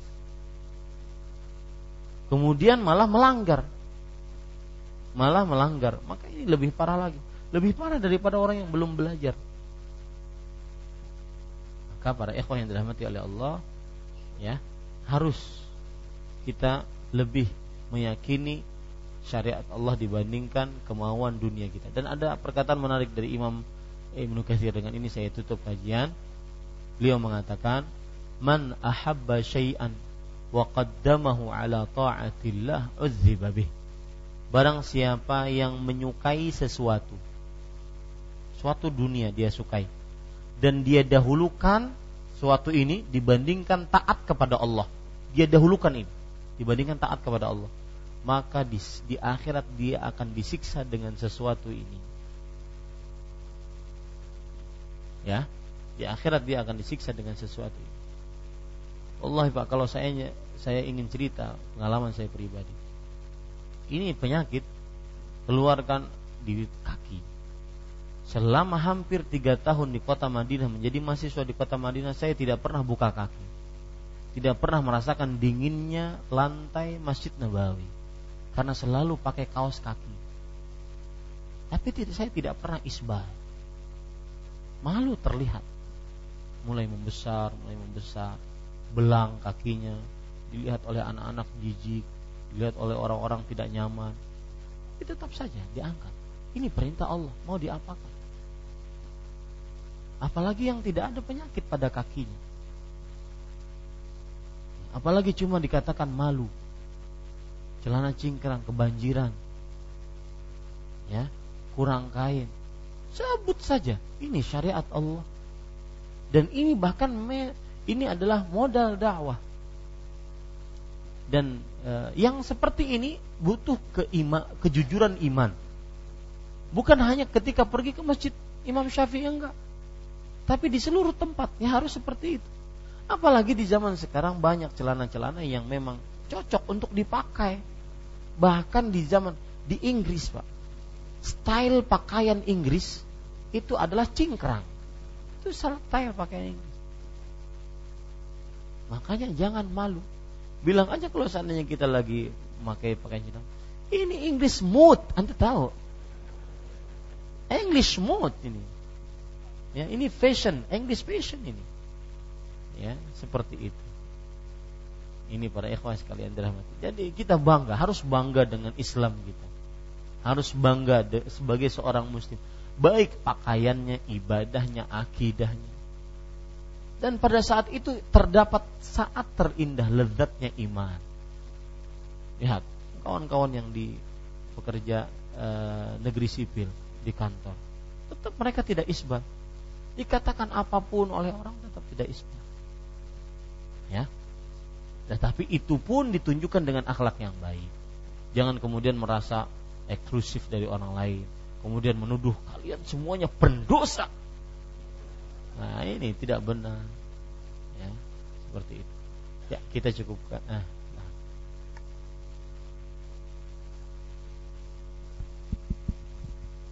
Makasih Ustaz, waktunya sudah jam 9 malam. Cuma ini bukan pertanyaan Ustaz, hanya sedikit menambahkan saja informasi kepada Bapak yang menanya sebelah kiri meja Ustaz berkaitan dengan cerita orang barat yang sudah sampai ke bulan. Mungkin untuk lebih jelas bisa dibaca di kitab Al-Masail jilid ketiga tulisan Al-Ustaz Abdul Hakim bin Amir Abdad. Judulnya Gurauan Amerika. Itu ilmiah sekali. Insyaallah mungkin kalau mau Bapak nanti saya fotokopikan pada saat pertemuan yang akan datang, insyaallah. Nah, itu bisa tambahan. Wallahu alam, kita cukupkan dengan kafaratul majlis. Subhanakallahumma bihamdik, asyhadu an la ilaha illa anta astaghfiruka wa atubu ilaik. Wassalamualaikum warahmatullahi wabarakatuh.